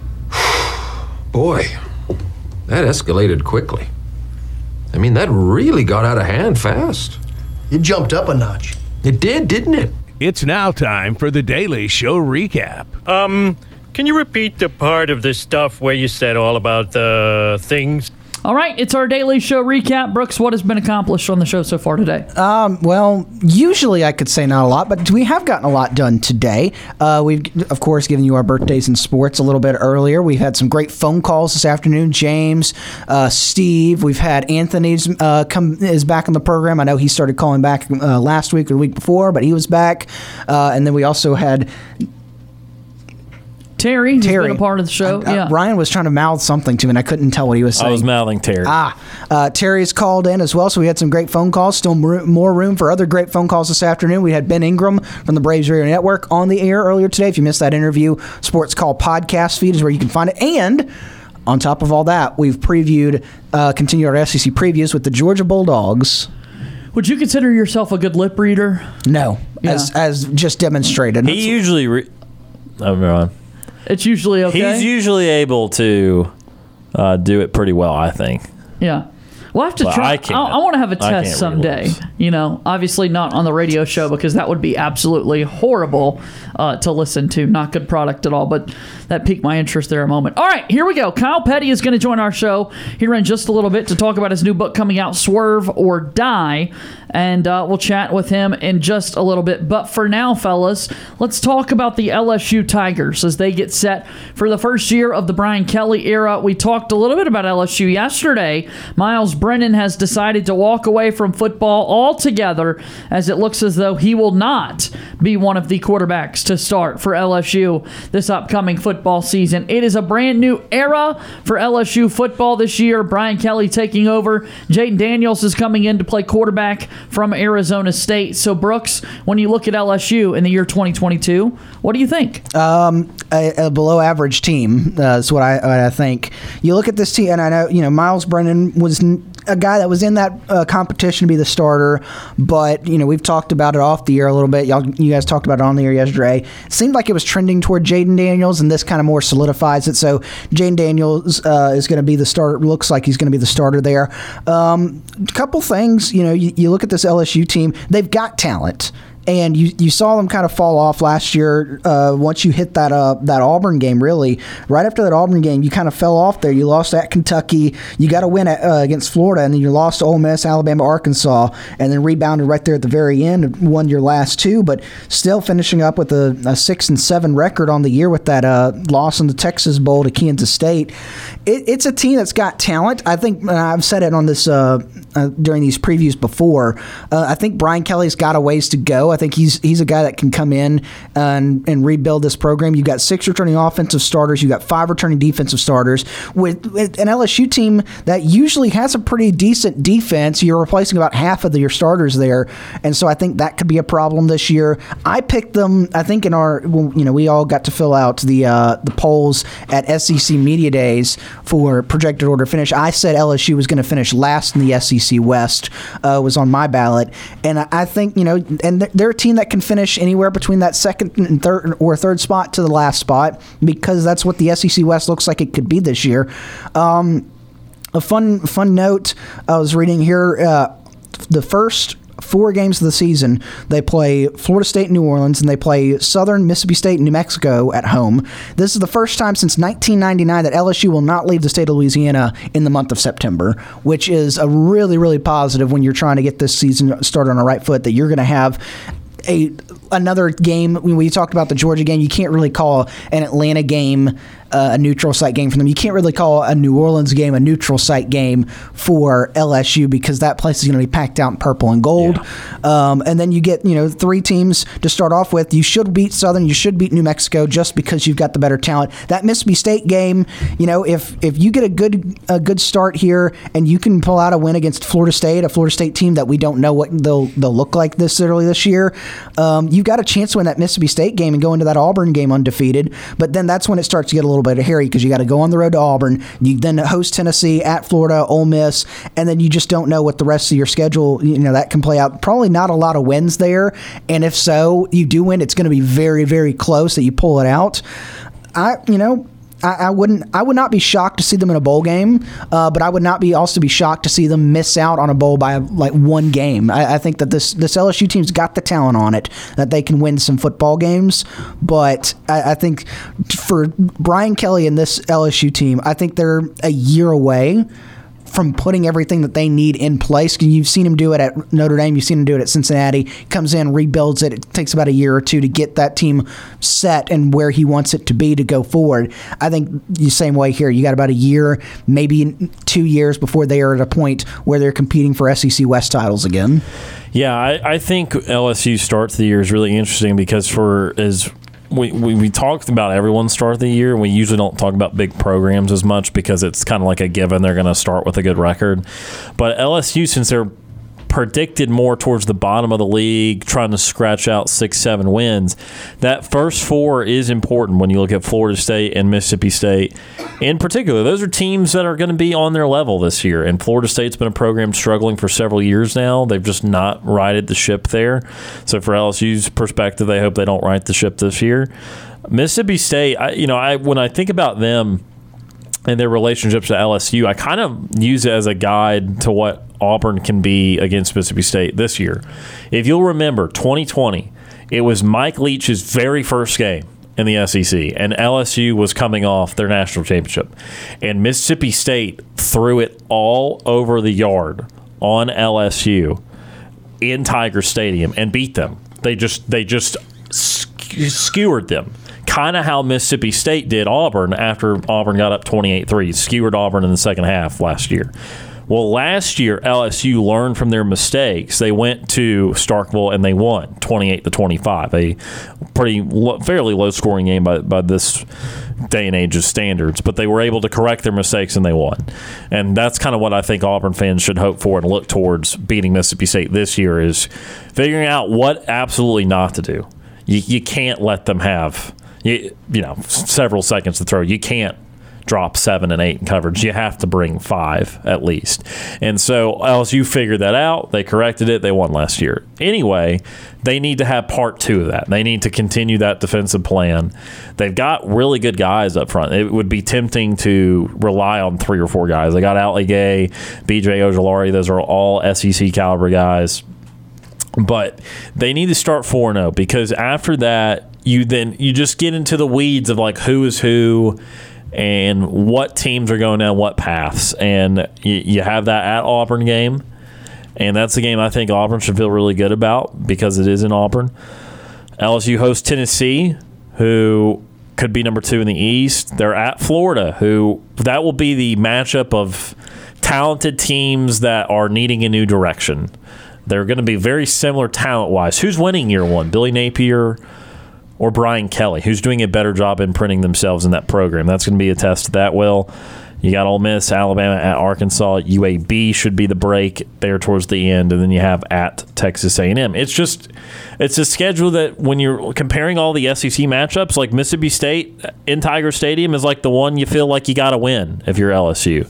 And you'll find another one here and there because you're very talented. Surely you will not go 4-8, but again, you have to find something else in the rest of the schedule. And with the news that Miles Brennan is out, or with Miles Brennan being out from last year, and now that you've whittled down the quarterback battle to Jaden Daniels, assuming the guy, I guess Nussmeier will be the backup now. Look, you at this point, you've got to say that you've got a coach with a really good track record of developing, and you've got a lot of talent. But you've got to say it just doesn't work like that in year one, because this is not the talent that he got for his system. And maybe he can do it quicker, but the reality is that these things don't happen overnight most of the time, despite Brian Kelly being a good coach, despite the fact that LSU does have probably top 5 talent in the SEC still. After Alabama and Georgia, probably A&M 3. Would you consider LSU 4? Would you consider Florida 4 or 5? I mean, you'd still consider those schools, despite disappointing years last year. They've recruited really well, and talent is basically just the accruing of great talented recruits. To some level, and transfer portal guys, which LSU has lost some of. But it's just one of those things where you're banking on LSU needing a multi-year turnaround, not a one-year turnaround. And with Brian Kelly, although I think he is a great developer, he's just so different. I don't think they can expect to have that boom year this year, and therefore that puts them down towards the bottom of the SEC. But look, that's what just makes it hard to predict, because if you're just going on talent alone, they're more talented than both Mississippi schools. They're more talented than Arkansas, and they're more talented than Auburn, to be quite frank. But it's just that they have a learning curve that is going to be steeper, because these other schools have all had their coach there multiple years, especially Mississippi's and Arkansas. Brian Harsin in his second year. Brian Harsin needs to be ahead of Brian Kelly this year. Auburn needs to win that game. So they're very interesting, because you just don't have talented programs that far in the dumps the way they were after last year, and just everything that Ed Orgeron ended up being ultimately after the national championship that they had. It's just an interesting scenario you don't see too often.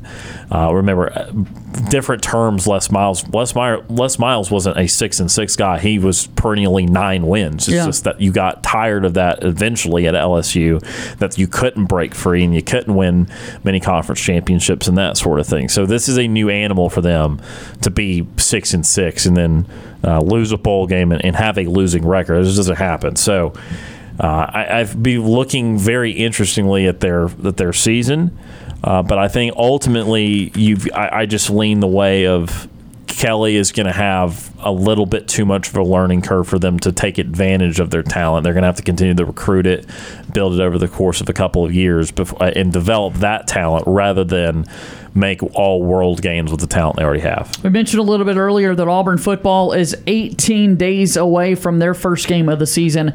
LSU is 19 days away from their season getting started. They will play on Sunday, September 4th, the night before Labor Day. It's a big one.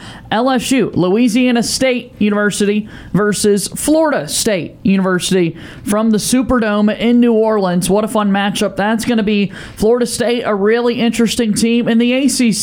Mike Norvell has been there in Tallahassee for a few seasons. What does Florida State football look like this season? That's a fun question to sit and ponder as well, and that's going to be the first measuring stick for LSU this season. Yeah, and Florida State needs a year this year. I mean, they have not been the same since Jimbo Fisher was there, and reminder that it was even going downhill in Jimbo's last year at Florida State. So it's been a while since they've realized any sort of success at Florida State. Mike Norvell now getting his, I think it's his 3rd season at Florida State, and a couple of losing records to start off with. 5-7 last year was more competitive than the ACC at 4-4. But the reality is Florida State's got to get this thing going, and they had a troublesome time with Willie Taggart. They're having a troublesome time now with Mike Norvell. And look, the mighty can fall pretty quickly after decades of success with Bobby Bowden, and then a handful of years of success with Jimbo Fisher. I mean, Fisher did a good job for them. That's why Fisher was able to get just a huge deal from Texas A&M as a coveted guy. Jimbo Fisher at Florida State was 83-23.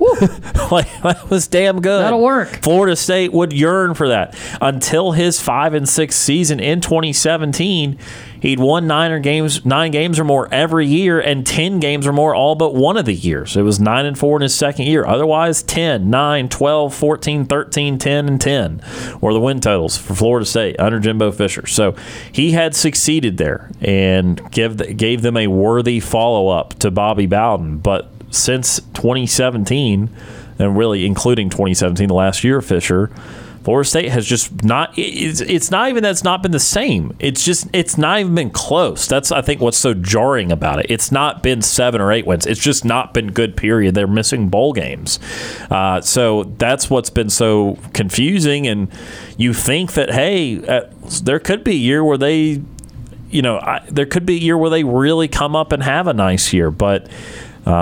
That game is interesting. That's a tone setter for both teams. Florida State's tone setting is much more urgent because of their coach's situation and now his third year. But nevertheless, if LSU wants to fight off any possibility of them missing a bowl game, they need to start strong. They need to beat Florida State. So it's an interesting game between two programs that usually house a lot of talent and have housed a lot of success here in recent decades, but are right now not in very good places. Year one for Brian Kelly taking over the LSU program. It is right around the corner, 19 days away from the start of their football season. We got to take a timeout. When we come back, Kyle Petty will be on Sports Call to talk about his new book. How big of a deal is this, Ryan, for a guy like Kyle Petty to be on Sports Call, a name you might be familiar with?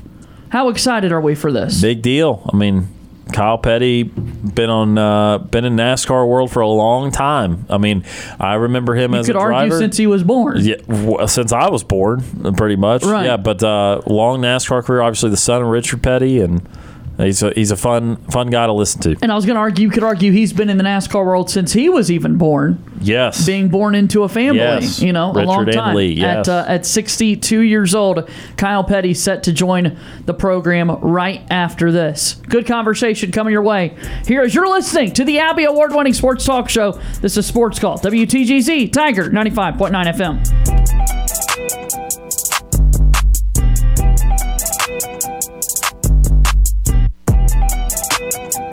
May we have your attention, please? Ladies and gentlemen, can I please have your attention? We're Auburn's first and Auburn's favorite sports talk show. Hi, my name is... What? My name is...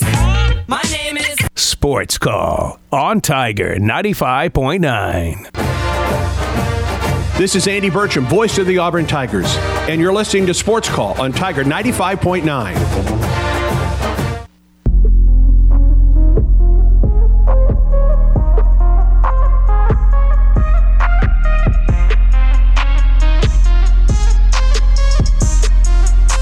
Welcome back into Sports Call here on Tiger 95.9 FM and on the Tiger Communications app. JJ Jackson inside the studio with Ryan Lavoie and Brooks Childress, and we are so excited today to be joined by Kyle Petty. He's got a new book coming out, Swerve or Die, Life at My Speed in the First Family of NASCAR Racing, and Kyle Petty is now joining us here today on the Plains. The time is greatly appreciated. How are you today, Kyle? I'm doing great. How are you? Very well. Thank you for asking. Look, we got a lot of racing to talk about, but I want to start here local. I'm curious. You've had a number of different events in Talladega throughout your racing lifetime here in the state of Alabama, but has Auburn, Alabama ever popped up in your radar? Have you ever been to a football game before? What is Kyle Petty's or your family's experience with the Auburn Tigers over the years? My experience with the Auburn Tigers is stay away from Alabama during college football season. That's a good place to start for sure. I've been through Auburn. To be honest with you, I don't think I've ever been through Auburn.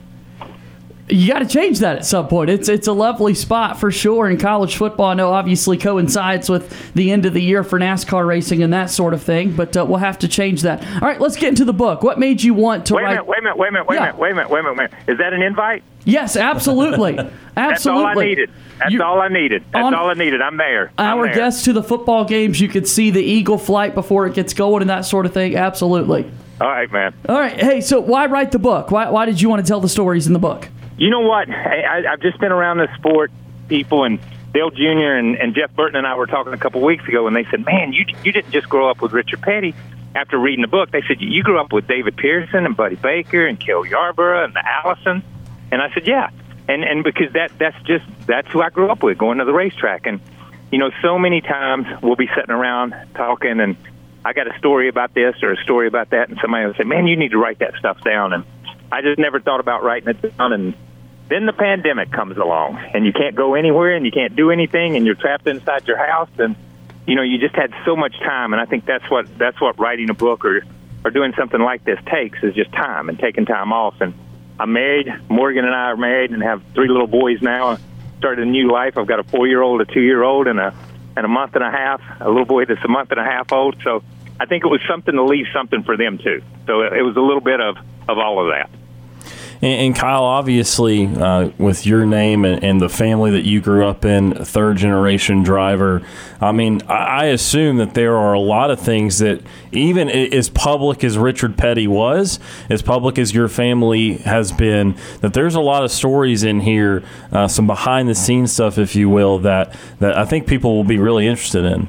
Yeah, there really are, honestly, because, just growing up with my dad, growing up with my granddad. My granddad started very first NASCAR race and drove. And, it's funny, we're headed to Watkins Glen this weekend, and there's a Petty car in the race, and there has been since the inception of the sport. And that's kind of it. There's so many things about when I started racing. My granddad went with me when my dad started racing, and some of those stories. And my dad showing me how to get around Daytona and things like that really, have kind of been told in private circles and then in some circles, but really hadn't been out there. My Uncle Randy that was killed in Talladega, his story a little bit, and never really gets touched on a lot in the sport. So I just think there's things in there that are personal, and there's things in there like Michael Waltrip's stinky tennis shoes that I really don't care if the world knows about or not. I just threw it out there and let them make of it what they want to. You know what I mean? That kind of thing. So it's a combination of a lot of different tales that weave its way through it.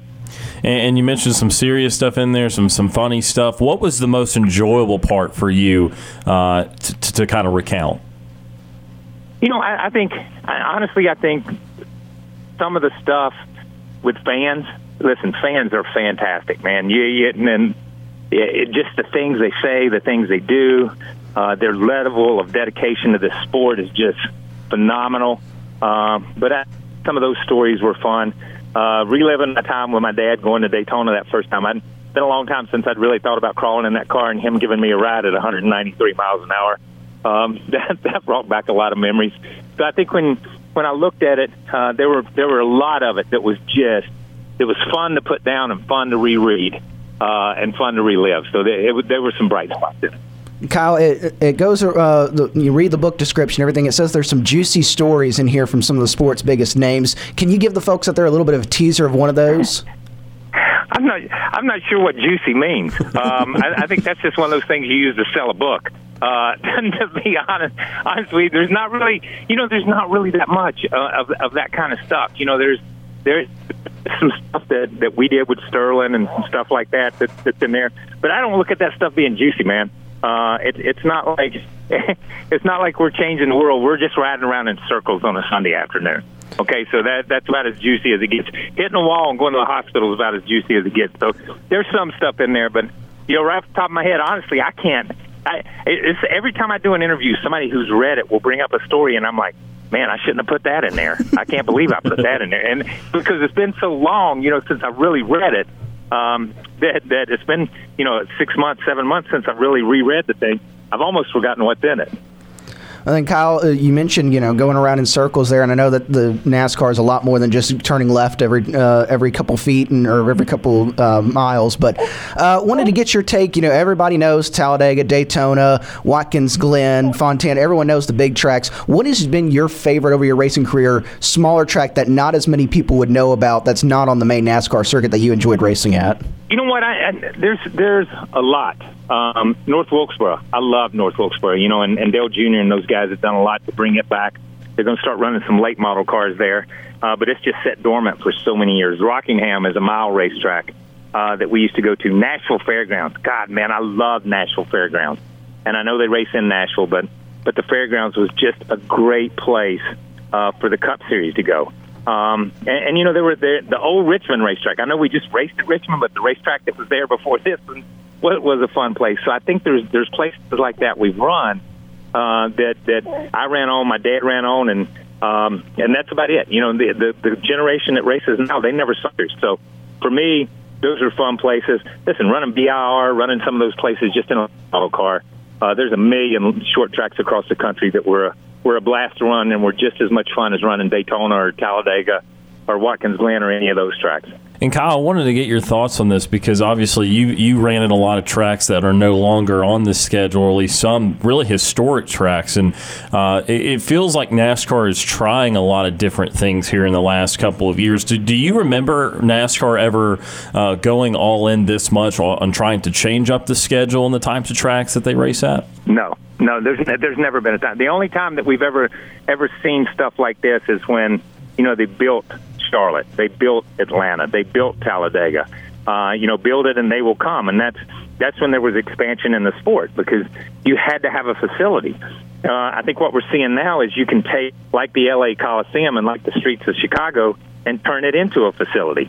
And I don't think NASCAR ever looked at it that way. And I think this car, the brand new car that they're running this year, has afforded them those options. I don't think we had those options with the old car. I don't think the old car would have put on a show. I don't think the old car would have been a good race. I think we would have fallen flat on our face. But I think with this car and with the drivers we have, the stakeholders we have in the sport now, the partners, the sponsors, I think you look at it and you say, yeah, these are places we need to be. So I think NASCAR is the LA Coliseum, and we don't get close to LA. You go to Southern California, but we didn't get close to LA. And we go to Northern California, and that's it. But you looked at the demographics at the Hispanic market, at the black market in LA, and you say we took our sport to them, and they came out and saw it, and they came out and enjoyed it. And that's it. If you can't come to our sport, I think NASCAR's in a place right now where we're going to go to different demographics. We're going to take our sport to different people, and we're going to show people what this sport is.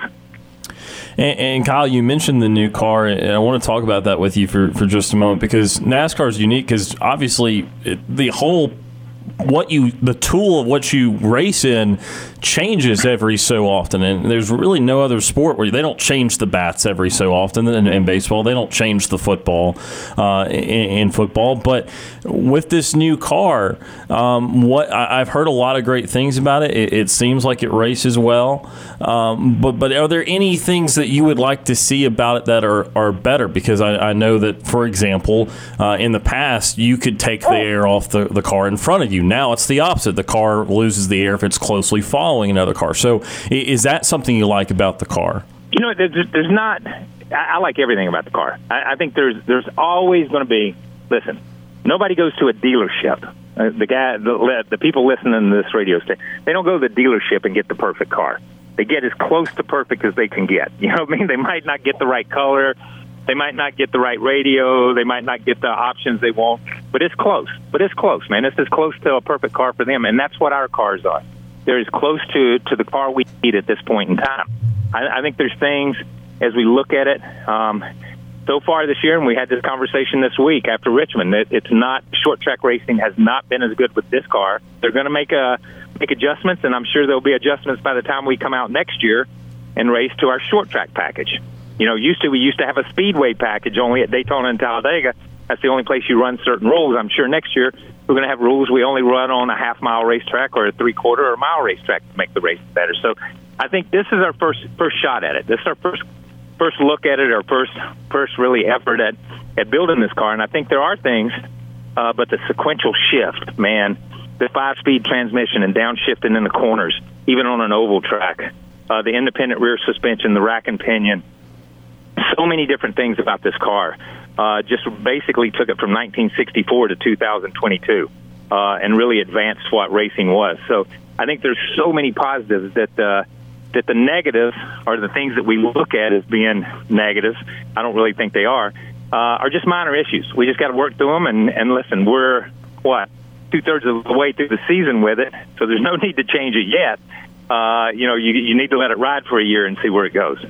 2/3 of the way through the season. I want to get your take on that season. It's been a very exciting one. You have so many different race winners. You're coming down the stretch here, heading toward the NASCAR playoffs here at the end of the month. What has been your take on the season so far, Kyle? Crazy.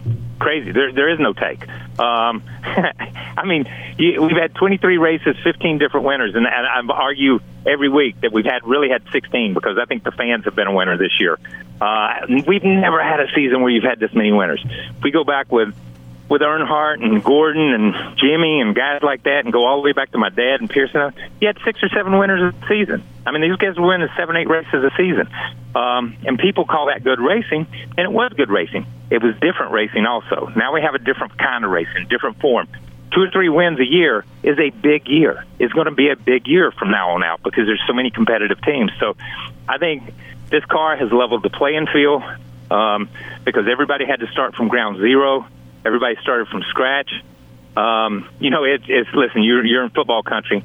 It would be like everybody starting every year with straight freshmen and just having to teach them and go again. And that's what it is. This is a class of freshmen. I don't care how long you've been there. It's a class of freshmen just learning the playbook, just learning how to do it and how to play the sport. And there's mistakes made by great guys. Denny Hamlin has had 31 pit road penalties this year. 31 pit road penalties, which is phenomenal. But he's just trying to figure out where he can go and how far he can stretch it. And I give him credit for that, man. I give him credit. But I think everybody's learning at the same pace. So whether you're, a 20-year veteran or whether you're a 2-race veteran, you're basically starting at the same place. You're starting with a steering wheel and 4 tires. Kyle Petty is our guest here today on Sports Call. A book is out now, Swerve or Die, Life at My Speed in the First Family of NASCAR Racing. Just a few more with you, Kyle. You're so far kind with your time, and we certainly appreciate the visit here on the program. You mentioned a lot of the older drivers that the sport is seeing right now, and a lot of guys that are still at the top. What about the end, though, when a career comes to a close for a lot of these guys, and reflecting on even your own career in a sport like NASCAR? How do you know when it's time to walk away? We talk about football all the time, and you can clearly see the body out there on the field each and every Saturday or Sunday. But in a sport like NASCAR, how do you know when it's time to walk away? You know what? That's probably, the $390 billion question, whatever the law. Because the thing is, I don't think you do know. I think everybody stays too long. Everybody stays too long. My dad stayed too long. Bobby stayed too long. Just so many people stay because they get that one extra win. Jeff Gordon, he just struggled for a while, and then he got that one win, and that made all those years of not winning. We're looking at Kevin Harvick, who's 46, who just came off a 60-some-odd race winless streak, and he's won 2 in a row. So it's like during that period of time, any time he could have said, it's time. But he's put 2 more wins in the book since then. So you keep hanging on, and that's the deal. I think everybody thinks they can be that same old song. I'm as good once as I ever was. You know what I mean? And that's kind of what you keep shooting for. And one day you wake up and you realize, okay, I'm never gonna attain that again. And most of the time, you're 4 or 5 years past that. I think we're seeing guys now in our sport like Bobby Allison and my dad and those guys. They drove to their early 50s. We're seeing guys now that are going to start retiring in their early 40s. Whether it's the guys that are coming along like Kyle Larson, like Kyle Busch, guys like that will start looking at the sport a little bit different and say, I've been here already for 20-some years, and it's time to move on. But I think you just won't admit it. And I think great athletes never admit to them that they don't want to admit to the competition, and they're dang sure not going to admit to themselves that they've lost a quarter step or a half step. And that's the way race car drivers are the same way. They're probably the most hard-headed group of athletes you've ever run across because they feel like they can sit in that car and they can drive with any of them. I did it with David Pearson when he was 72 years old, and I asked him if he thought in his prime he could run with Jeff Gordon and Tony Stewart and guys like that. He never skipped a beat. He said, it's not whether they could run with me or whether I could run with them. It's whether they could run with me. And he said, I tell you something right now, Kyle. I'm 72. He said, I could beat them for 5 laps anywhere they want to run. And he believed that. At 72 years old, he believed that. And that's the way drivers are. Kyle, I got to ask you about something a couple weeks ago, and you probably already know where I'm going. Your coworker, Dale Earnhardt Jr., his podcast, Mike Davis and him getting a little bit of a spat. and Mike brings you up, and Dale says, what the F does Kyle Petty got to do with this? Where were you when you first heard about that, and how much fun have you guys had talking about that since? So I will say this. He called me, man, and he's like, and he was like, and I'm like, we're good, man. And then it started coming up on Twitter, and then it went crazy. And then he called me up and he said, let's print a T-shirt and sell it. And I said, I'm with you, buddy. So we printed a T-shirt, and I think he's sold so far. I think he sold a little over 1,000 of them. So listen, he can use my name in vain anytime he wants to, as long as they're making cash off of it. That's outstanding stuff. Well, like we said at the start, we're just an hour 45 drive away from Talladega, so you got to come with us to an Auburn football game, and we'll have to join you over there at the Super Speedway. How does that sound, Kyle? Anytime. It's an open invitation from my end. I can tell you that right now. We appreciate it so much. Best of luck with the success of this book, and thank you again so much for taking time to join us on the show today. Thank you for having me. And help me sell these books, man. They're in my garage. They're taking up space. I got to get rid of them. We got you. That's Kyle Petty, Swerve or Die, Life at My Speed in the First Family of NASCAR Racing. Available now wherever books are sold. This is Sports Call Tiger 95.9 FM.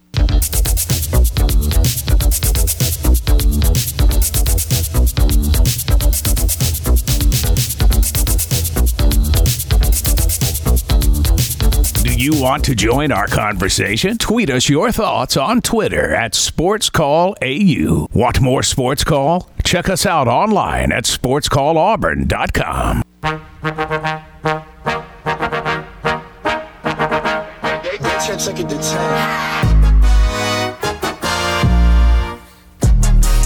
Final few moments here on Sports Call today. Tiger 95.9 FM and on the Tiger Communications app. JJ Jackson inside the studio with Ryan Lavoie and Brooks Childress. Our thanks again to Kyle Petty for joining us on Sports Call. How much fun was that, guys? A lot of fun, and felt like we could have gone an hour with him. No kidding. Just about the book. I mean, we tried to hit a little bit of everything, what's going on in the sport right now and on his book, but could have asked him stories about his childhood and growing up racing. Like, I feel like, I don't know. Like, there was so much to go through. Love to get Kyle on again just to ask him some general questions about like, what it's like to be Richard Petty's son. I mean, Kyle Petty raced for a long time. The best part of his career was in the 90s, so I missed the best part of his career, but had some pretty good years there, won a few races. What was that like? Everyone comparing him to his dad, that sort of thing, the greatest of all time, 200 wins for his dad, and just, also could have asked him, he works with Dale Jr. Has he and Dale Jr. swapped stories about their dads? Just because, there's a lot of great families in NASCAR, but I don't think you can find two better families than the Earnhardts and the Pettys. And Dale Jr. and Kyle Petty are the sons of the ones that are the best known. Dale Jr. is very well known. He's the most popular driver for a long time. Kyle Petty's well known. He drove for a long time. He's been commentating for a long time now. But still, the fathers were what people remember as the driver of those families. So what was it like to grow up under that? And then, as he's now worked with Dale Jr. for a long time, we alluded to Dale Jr. a little bit on there and their relationship, and just could ask Kyle endless stories. Could have asked him about what his favorite paint scheme was, because I remember the Hot Wheels car around 2000 or so. It was a sick ride.